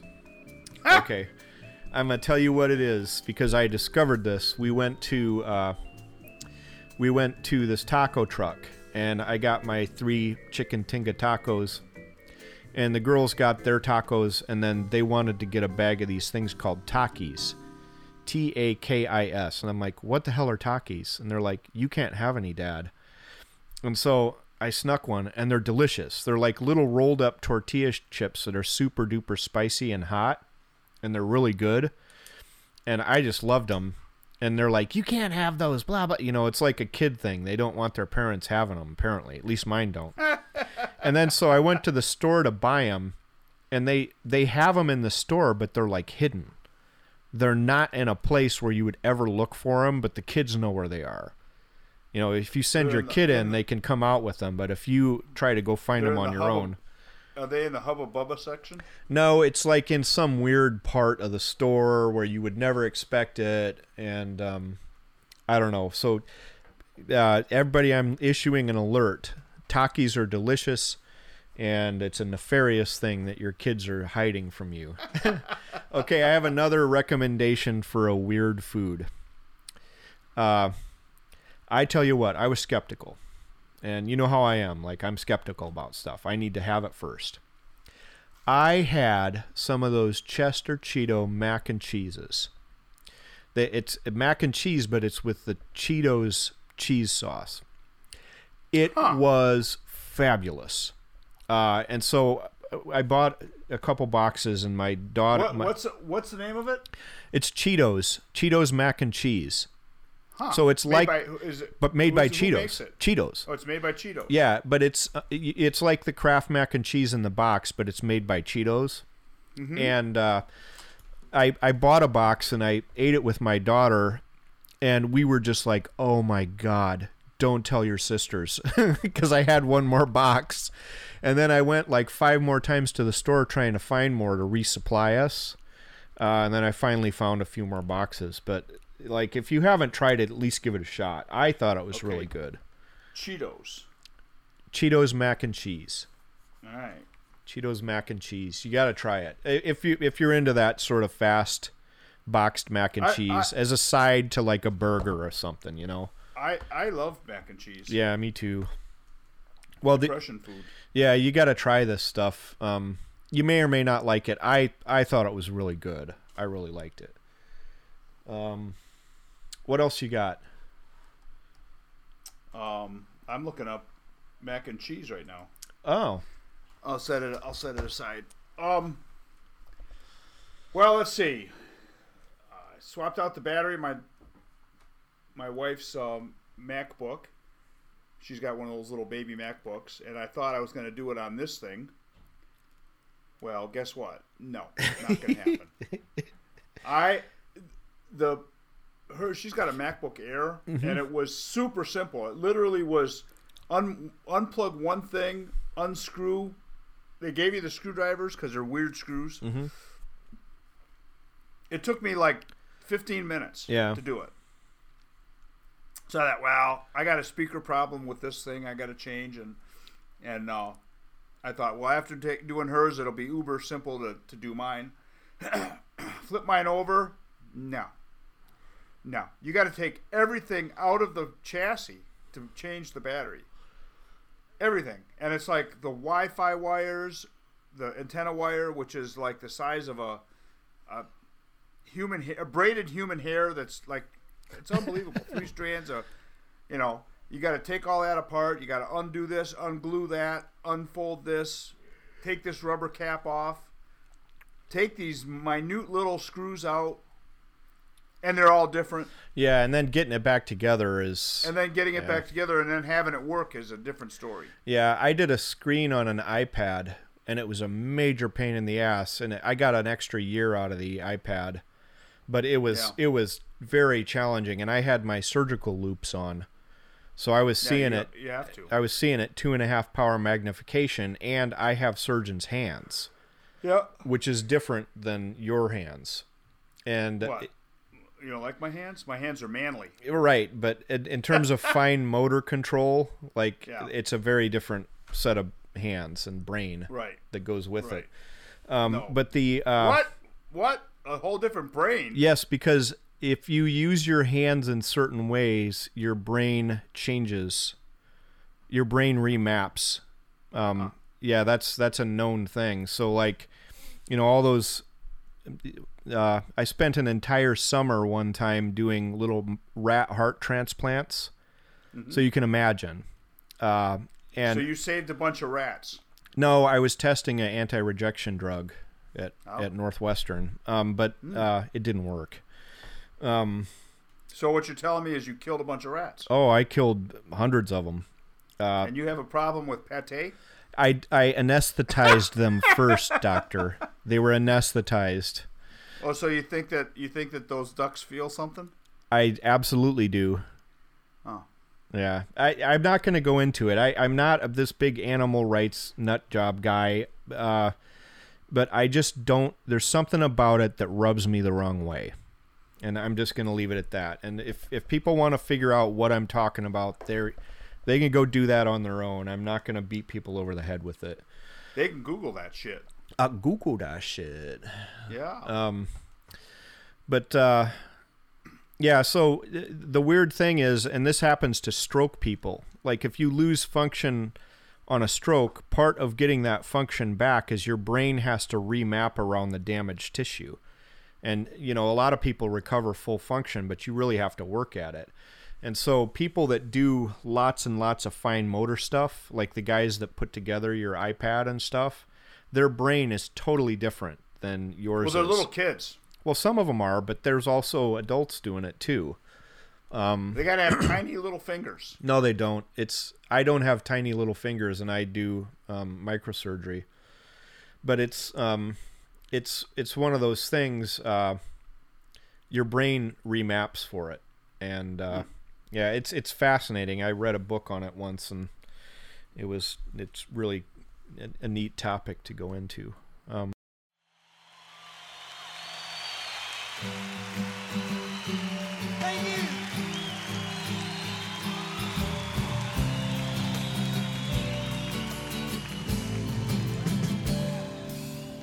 Shadows grow so long before my eyes, and they're moving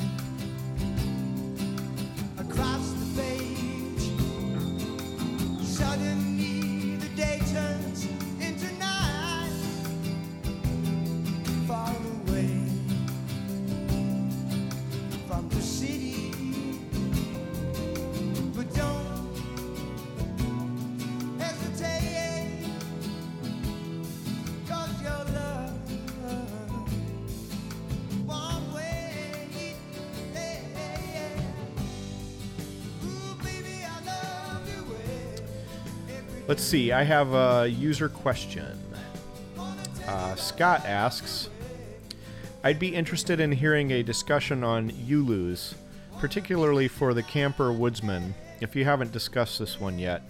I have a return credit with KOA and have been thinking about picking up their Ulu. Am I saying that right? Ulu or Ulu? Ulu, I think. Ulu. Okay, so I don't have any experience with them except that's a pretty damn proven knife design. Right. I mean, last time when I was I was slaughtering walrus Yeah.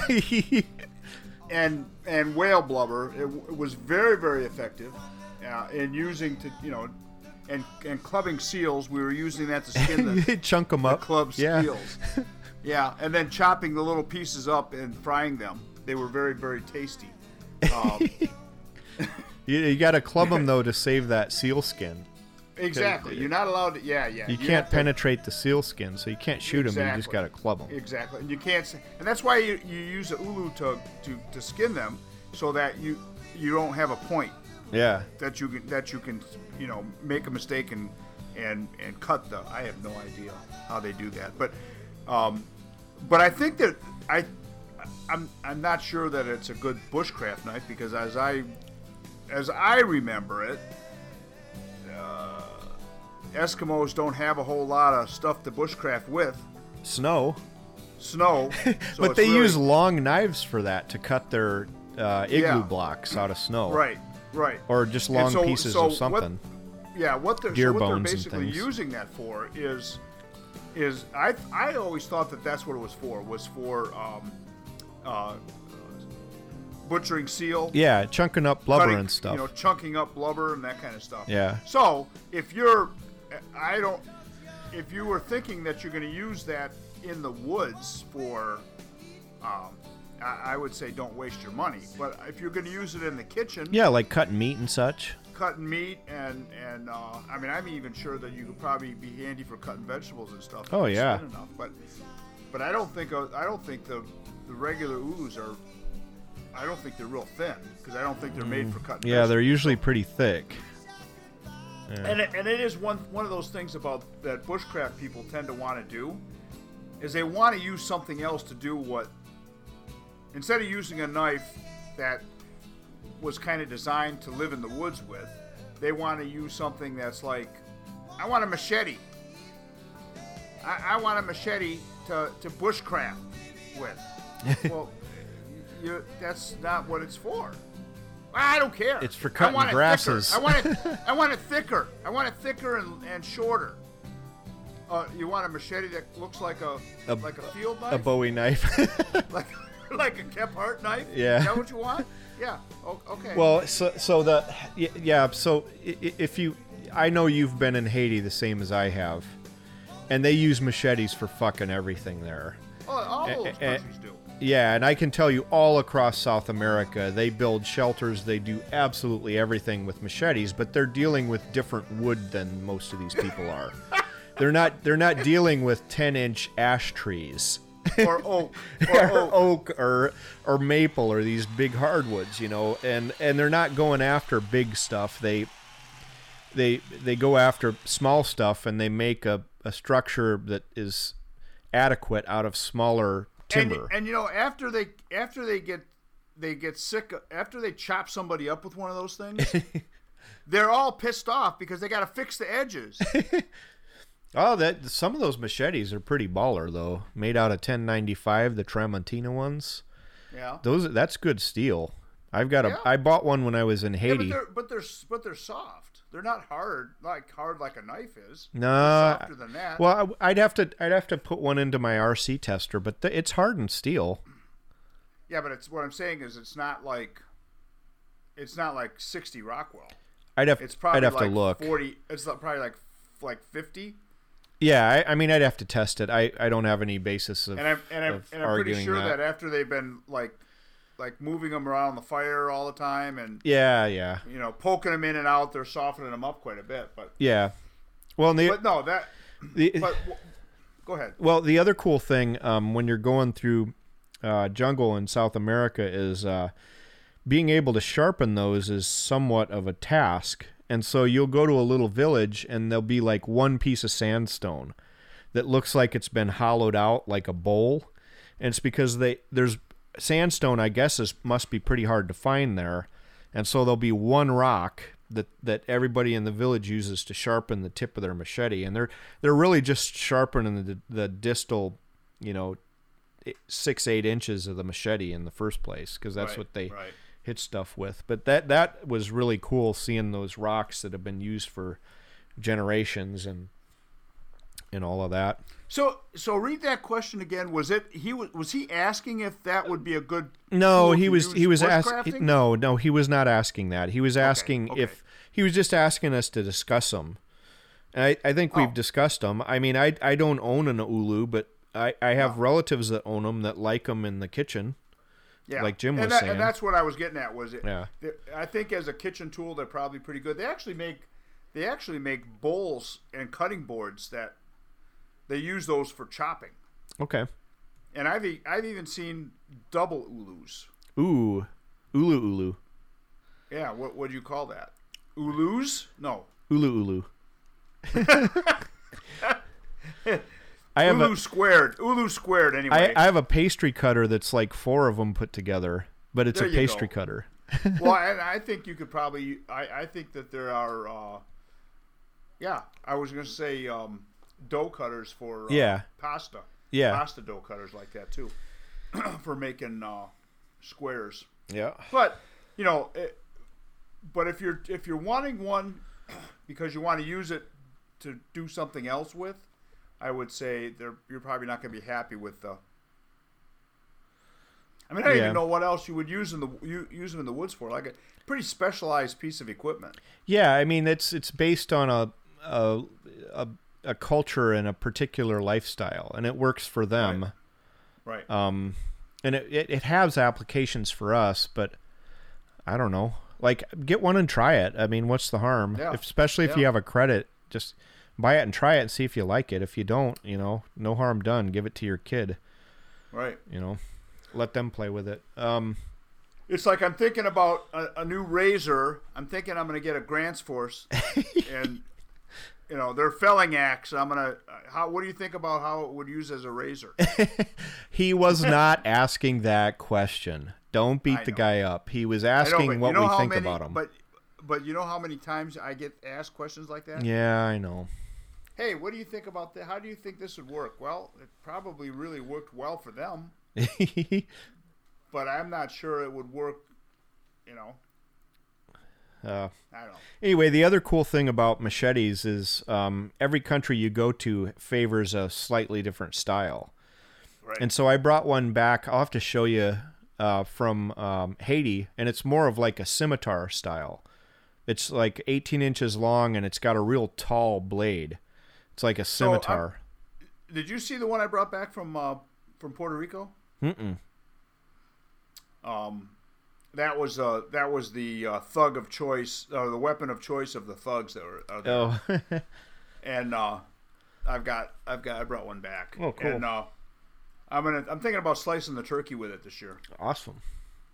Yeah, speaking of So which, you'll see it when you come up. listeners, I am making the gravy this year again. It's going to be good.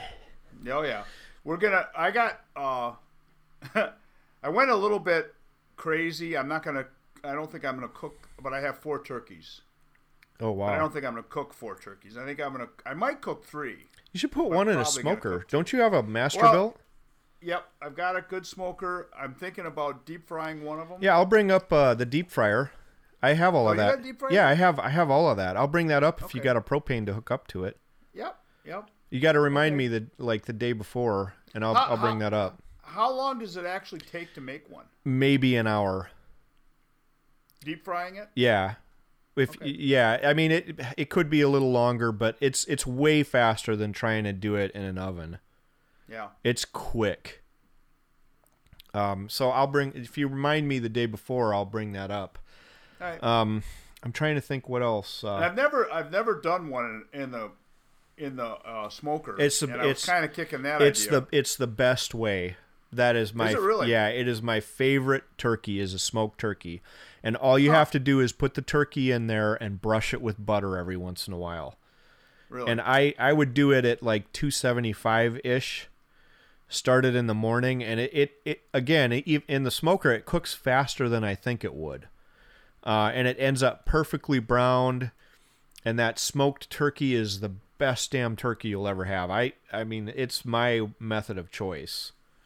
Yeah, if you've got a smoker that'll handle it and maintain, a nice even 275, just put it in there 6 hours before you think you're going to need it, and if it finishes early, you just wrap it. And man, that's good. Just make sure. So does it fall off the bone? No, it's like a regular turkey, and everybody thinks it's gonna be dry. It's not. It's juicy turkey, and you just cook it to 170, and every so often brush it with melted butter, and that's literally all you have to do. And the skin is crispy and perfect. I'm sure our listeners have their favorite way of doing it too. You can always send that stuff in. We're always game. Right. And and it's funny too because I've been using these roaster pans forever. Yeah. I got one from my one grandma, and then I got one from my other grandma. And each of them weighs like 100 pounds. Oh yeah, they're not the ones you can buy today. No, the ones you buy today are nowhere near the size of these. And things. nowhere near the quality either. Right. Yeah. And so these are like from the 50s and and I don't know. The turkeys that come out of there I think they do cook a little faster than in an oven for some reason. I don't know because it's why. a smaller space. Yeah, it must be. And the heat is less heat loss. Yep, it's more focused on the turkey. And it does actually. I think there's a lot of steam involved. Yeah, and they're juicy as hell in there. Yeah, they're juicy, and if you leave them in there, they never go bad. But if you leave them in there too long, they literally fall off the bone. Yeah, I know. So we'll have to watch that. Just make sure once they get to 170, you take them out and wrap them. Yeah. The only really thing funny. is you don't really, because there's a lot of steam involved, you don't really get the browning on the skin as much. But you have to use a torch. But with the fryer and the smoker, you will get the browning, and it'll look like, the classic 1950s turkey. Yeah. Yeah. I know the other thing I like to do with my turkeys is I like to make what do you call that when you make a butter? It's a name. I think it's a French name. Is it a roulade, where you take the butter and you mix it with herbs, and it's softened. It's not liquid. Yeah, but it's softened, and then you put it underneath. You make pockets. Yeah, underneath the skin. Yeah, there's a special name for that because it's when it's cooked in fat. It ends up with somebody will know. I just heard this term this morning and I've already forgotten it because carnitas is kind of done that way. Carnitas is cooked in fat purely. Yeah. It's there's a specific. I'm gonna look that up. There's a specific French cooking term for that. Meat cooked in its own fat. It's confit. CONFIT. Okay. Yeah, and it's great. Yeah, and so I do that with the turkeys in those roasters. Yeah. And so you have like a buttered herb between the skin and the meat. Yeah, and they are good. It really does make a huge difference. Yeah, they're really good. Mm-hmm. Yep. Yeah. So I'm gonna have to do that. And so in the smoker, you put a pan underneath it and catch the drippings off it. You just catch. Yeah, I just put something underneath it just to make sure it doesn't mess your smoker up, like a cookie sheet or something. And you could put like a small Dutch oven in there with a little liquid in there if you were worried. But seriously, you don't have to worry about it drying out. It just won't. Especially if you brush it with the butter every now and again, it seals it in and crisps it up. Yeah. It's really good. That's my favorite kind of turkey. So we're probably going to step out this year and do that a little bit. I guess we got 21 people coming. Oh, Jesus Christ. that's a horde of people. Yeah. Because there's 5 of us, Yep. Is your dog going to be drugged? No, we're taking him. Or is he going to be kenneled? Okay. Yep, we're going to take him to the kennel. All right. So 21 people. Wow. So we're going to have fun. Yeah, that'll be fun. We're going to have fun. So I had to make sure we got enough turkey. Mm-hmm. So they say it's a pound per person, I think. Yeah, there's all kinds of formulas, but your family will eat superhuman amounts of turkey and gravy. It's It's Yeah. scary. Yeah, it's Scary. ridiculous how much And then they eat. and then afterwards, everybody's passed out. Yeah. All over everywhere. They watch the lions and they bitch about it. Yep. Yeah. Yeah, that's what we do. Yeah, and usually I'm just kind of chilling on the couch or whatever. Yep. I'll bring my scalloped corn. I'll probably have to have get a bunch of cots out. Yeah. Be stacking people up like cordwood. Yeah. Everybody's gonna be passed out. We'll have to get although people tend to sky out of there pretty quick. Yeah. At your house, they like eat and they're like Well, a lot of them go hunting. Yeah. Take off and go hunting. I got to talk to Ben. Yeah. He's the custom cabinets guy, right?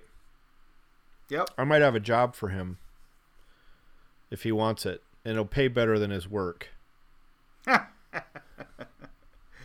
He's spread thin, I'll tell you what. Yeah, He's I a know, good but guy. like if I book it a And- year out and he does it over a weekend.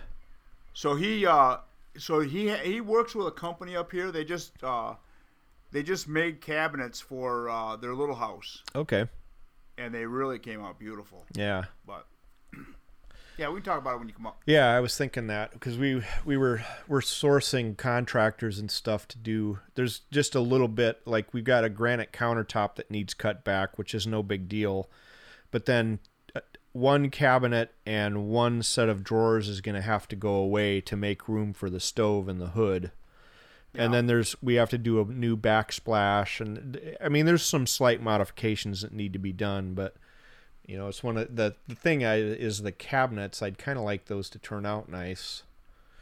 But anyway, that's all I know. It's all you know, huh? Yeah, no, it's National Dad Makes Dinner Day, Well, legit, and so I'm making a confit actually, carnitas. are you cooking it right? Oh, you know Yeah. what? When you get a chance, remember that salsa that you made? Yeah, the green one. Yeah. Send me the recipe. For Okay, that. I'm just gonna say it on the podcast. Okay. Hang on, I gotta write it Well, down. you'll be able to. It's real simple. You buy Okay. a can of tomatillos. Right. It's in the Mexican aisle, and it's in your Right. store right by you at Olson's. It's in my cabinet right now. Yep, you buy some chipotle peppers in the sauce. Yep. Okay, you drain the tomatillos. You put those in a food processor or blender, and you Right. put 1 or 2 chipotle peppers in there, Right. and That's it? buy some cilantro, and pinch off some cilantro, however much you think you're going to want. Wash it, and chuck it in there, and blend it, That's it. and leave it a little bit chunky. That's all it is. All right. Yeah, it's my famous tomatillo salsa. For our listeners at home, give that a shot. And it's funny because it does taste like there's a lot more going on. Yeah, And I've got a can of peppers. I've got a can of tomatillos in the pantry right now. At least one. yeah, And I look at it and I say I'm going to make that. And I was like, God, I don't remember how to do that. all you need to So do is stupid. go to that corner grocery store of yours and get some cilantro then, because you're set. Yep. And then serve it with some chips. I like it on tacos, on just about anything, but it's best eaten by itself with chips. Oh yeah. Yeah, that's my famous tomatillo salsa. Yep. And it is good. If you hadn't tried it, try it. It's really good. Yeah. So I'm thinking about actually making the turkey out of liver sausage. Oh God. Why me? Why me? Here you're beating. I mean, now people are gonna beat me up about the foie gras thing, the frickin' veal thing. I just keep putting my foot back squarely in my damn mouth. You saw what happened. Let me alone. Go ahead, let me alone. Let me be, will you? So come on, you got to admit that Kogel chili sauce is really Oh good. God. Okay, people, I have another recommendation, but you're gonna have to be in Michigan, and it's actually, so you're gonna think chili sauce. It's gonna be in a can. No, it's in a red tube next to the hot dogs in the refrigerated case, and you put that stuff in a saucepan. I added a little water to kind of reconstitute it, and then cooked it until the water was gone, and I put that on the hot dog. I put the hot dog in the bun, and then I put a squirt of mustard. Then I put the chili. Then I put some diced onions that had been soaking in water for a while to kind of take that oniony bite off of them. It's fantastic. I mean, there's no reason for me to make chili sauce when that stuff is right around the corner in the grocery store for me. It's amazing how good it is. It is top quality. You know that did you know that that's where those dogs so they call them Coney Islands. They're not. They're from Detroit. But they're from Detroit. Yep. Absolutely positively it's a Detroit thing, and fight me. Yeah. And you know what? Exactly. You want to know where the Reuben is from? Where? Omaha, Nebraska. It's been proven. Yeah. Fight me. Yeah, everybody thinks that Coneys and Reubens are from New York, and they're not. Yep. They're from Omaha, Nebraska, and Detroit. I got a fascinating thing for you. Okay.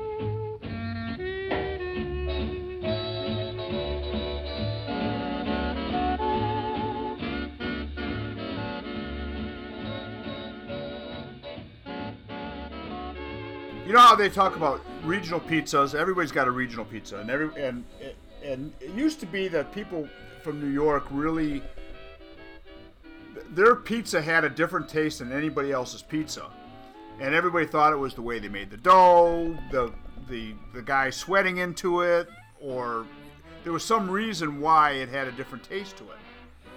Well, the original pizza deck ovens were heated with coal. Yeah, coal, Grimaldi's. Yeah, I researched this, and it does taste different.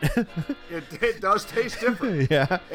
And when you and it's kind of funny because I don't even know if there's any coal ovens out there. Grimaldi's. They still do it? Suppose the last time I checked, Grimaldi's was still doing it that way, and that's the original one. Yeah.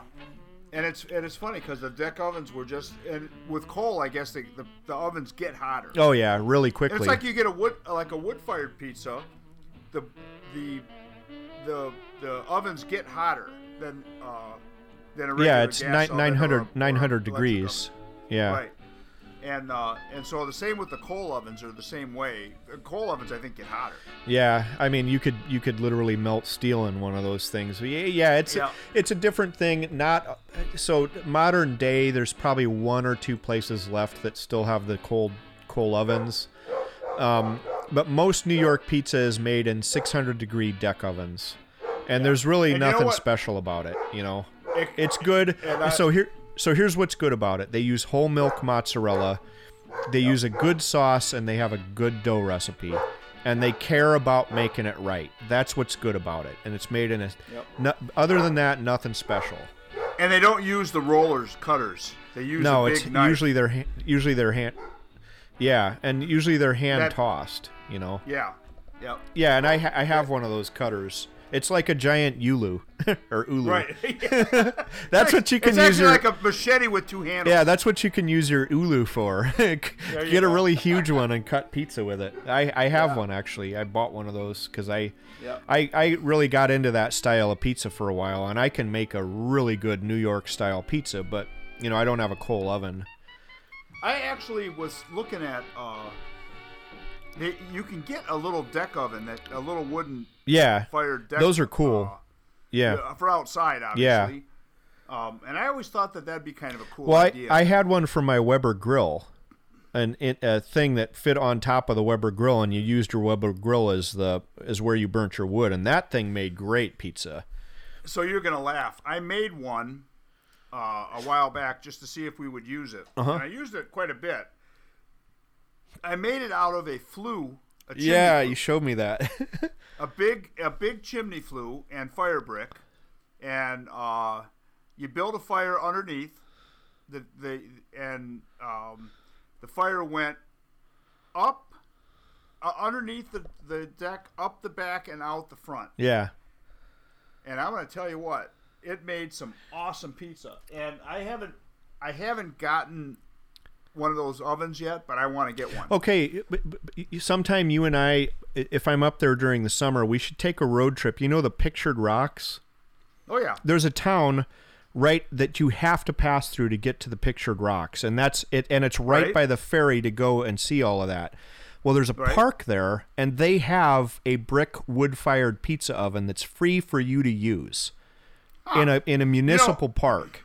Like that's what I want. I used to fantasize about bringing some wood and bringing some dough and going up there and just have a big pizza feed in that park.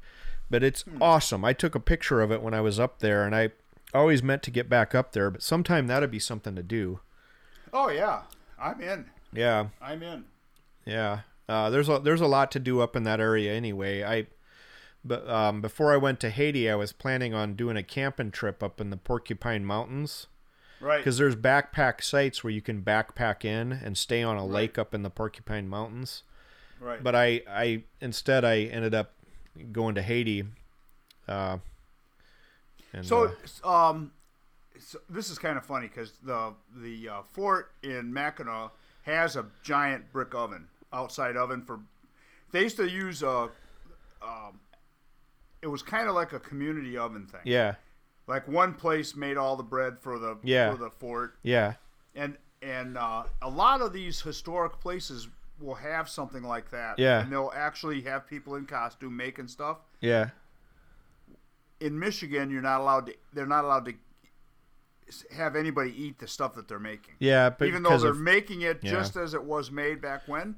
You can go to Wisconsin and you can eat their food. You can go to Washington D.C. It's the food purity laws here is a deal. Yeah, so you can't, because they don't have the right hygienic. Listen, you take bread and you cook it in a 500-degree oven. There's no bacteria going to live. Yeah. Well, so you're going to laugh. Okay, so when I was in San Antonio buying that rifle, I went to the Alamo, and they had a communal bakery like that they've recently uncovered and are now restoring, but it's closed off, so I couldn't get back in there. But so I went on the Alamo tour, and we went through the whole tour, and I said, when are you going to show us the basement? Because of Pee Wee Herman. Okay, are there any questions? Yes. Where's the basement? Excuse me? Aren't we going to see the basement? There's no basement at the Alamo.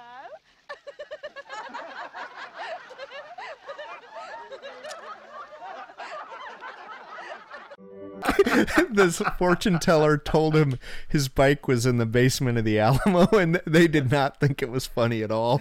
Apparently, they've heard that one before. Oh, multiple times probably. Like every day, somebody says that. Yep, that's funny. But I did. It was the oak tree. There's a big live oak that's in the courtyard of the Alamo that wasn't there during the time of the Alamo, but a guy brought it in 1906, and it was an experiment to see if you could get a live oak to grow there, and it grew, and it's huge. And so I have I collected 7 acorns from that live oak. Oh, but cool. But up this north you can't get them to grow outside, so I was thinking I would grow it outside during the summer and then move it inside during the winter and just keep it small. Is it a variety that won't grow up here? Because we have oak trees. Well, I know, but this is a different. If it gets below freezing, they die.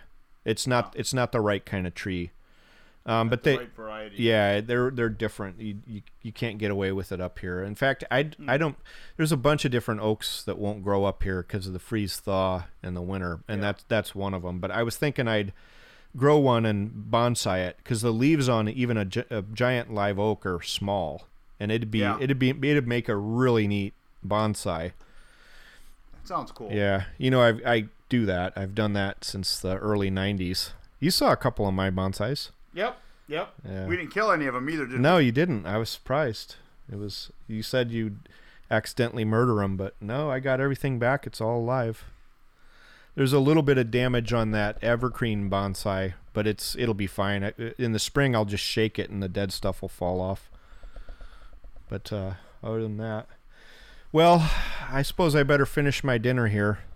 Yeah, and I got some stuff I got to do yet today, and we're not shoveling a lot of snow yet. We got about an inch on the ground. It's supposed to be 50 degrees on Saturday. Nice. So we still got a lot of time left. Yeah. Before the snow gets too deep. Yeah. I don't have not putting the snowblower on until I have at least 6 inches of snow and no possibility it's going to melt off. Yeah. Okay, so I did get a snowman update, and it has to do with Pee Wee Herman. Ah.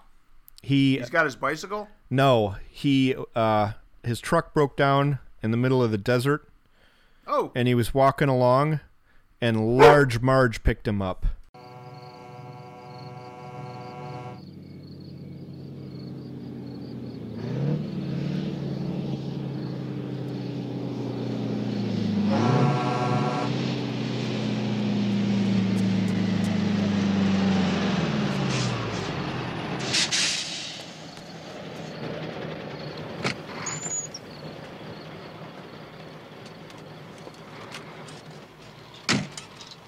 Thanks for stopping.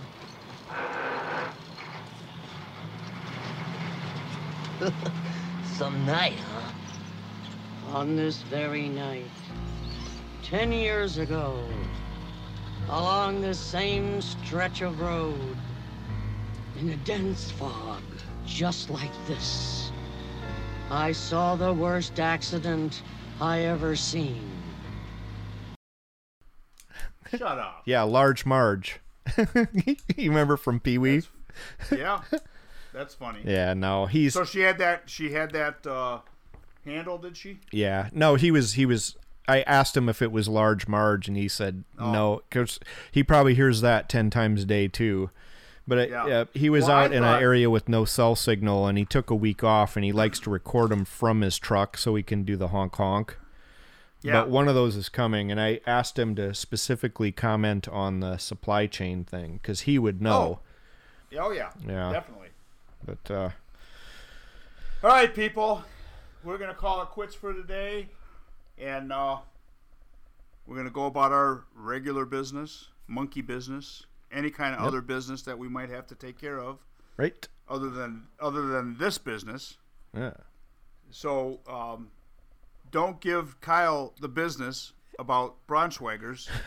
I've apologized, for God's sakes, and he's really sorry. Yeah. He's actually was crying the other day. Leave me alone, will ya? Leave me be. Enough. You saw what happened. Yeah. Don't bully him. Why me? Respect Why did it have position. to be me? Why me? Why did it have to be me? Yeah. That pitcher from the 1950s that shot heard round the world. Oh yeah. That's the greatest interview. Yep. I never get tired of listening to that mope.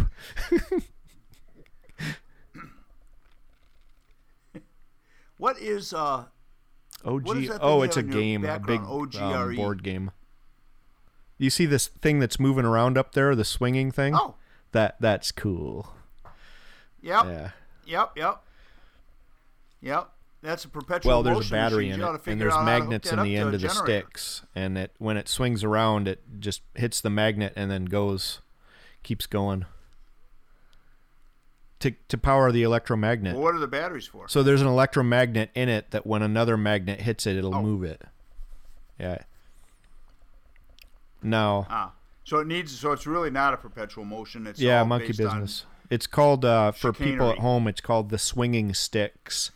And if you do any kind of live streaming or anything, having something like that in the background is freaking mesmerizing. People can't stop looking at it. It's like on The Jerk when he had that thing in between their eyes and they couldn't stop and they all ended up cross-eyed. Oh yeah. No, I was describing did you just recently watch that? This patient had a big torn off tip of their nose. And I was describing the surgery to do it where you have to take a part of the forehead, leave it attached to an artery and swing it down, but you have to leave it attached. And they're like, well, there's going to be a thing there. And I'm like, yeah, have you seen the movie The Jerk? And they're like, well, yeah. I'm like, it's exactly like that. It's gonna hold your glasses on. Yeah. It's gonna hold your glasses on. It's called a glabeller flap. That's funny. Flap. A glabeller. All right, flap. well, you got to tell them. All right. Flap. Yep. Everybody, just keep on keeping on. Keep your knives sharp and your friends sharper. Stay out of trouble. Bye. If you don't, call us.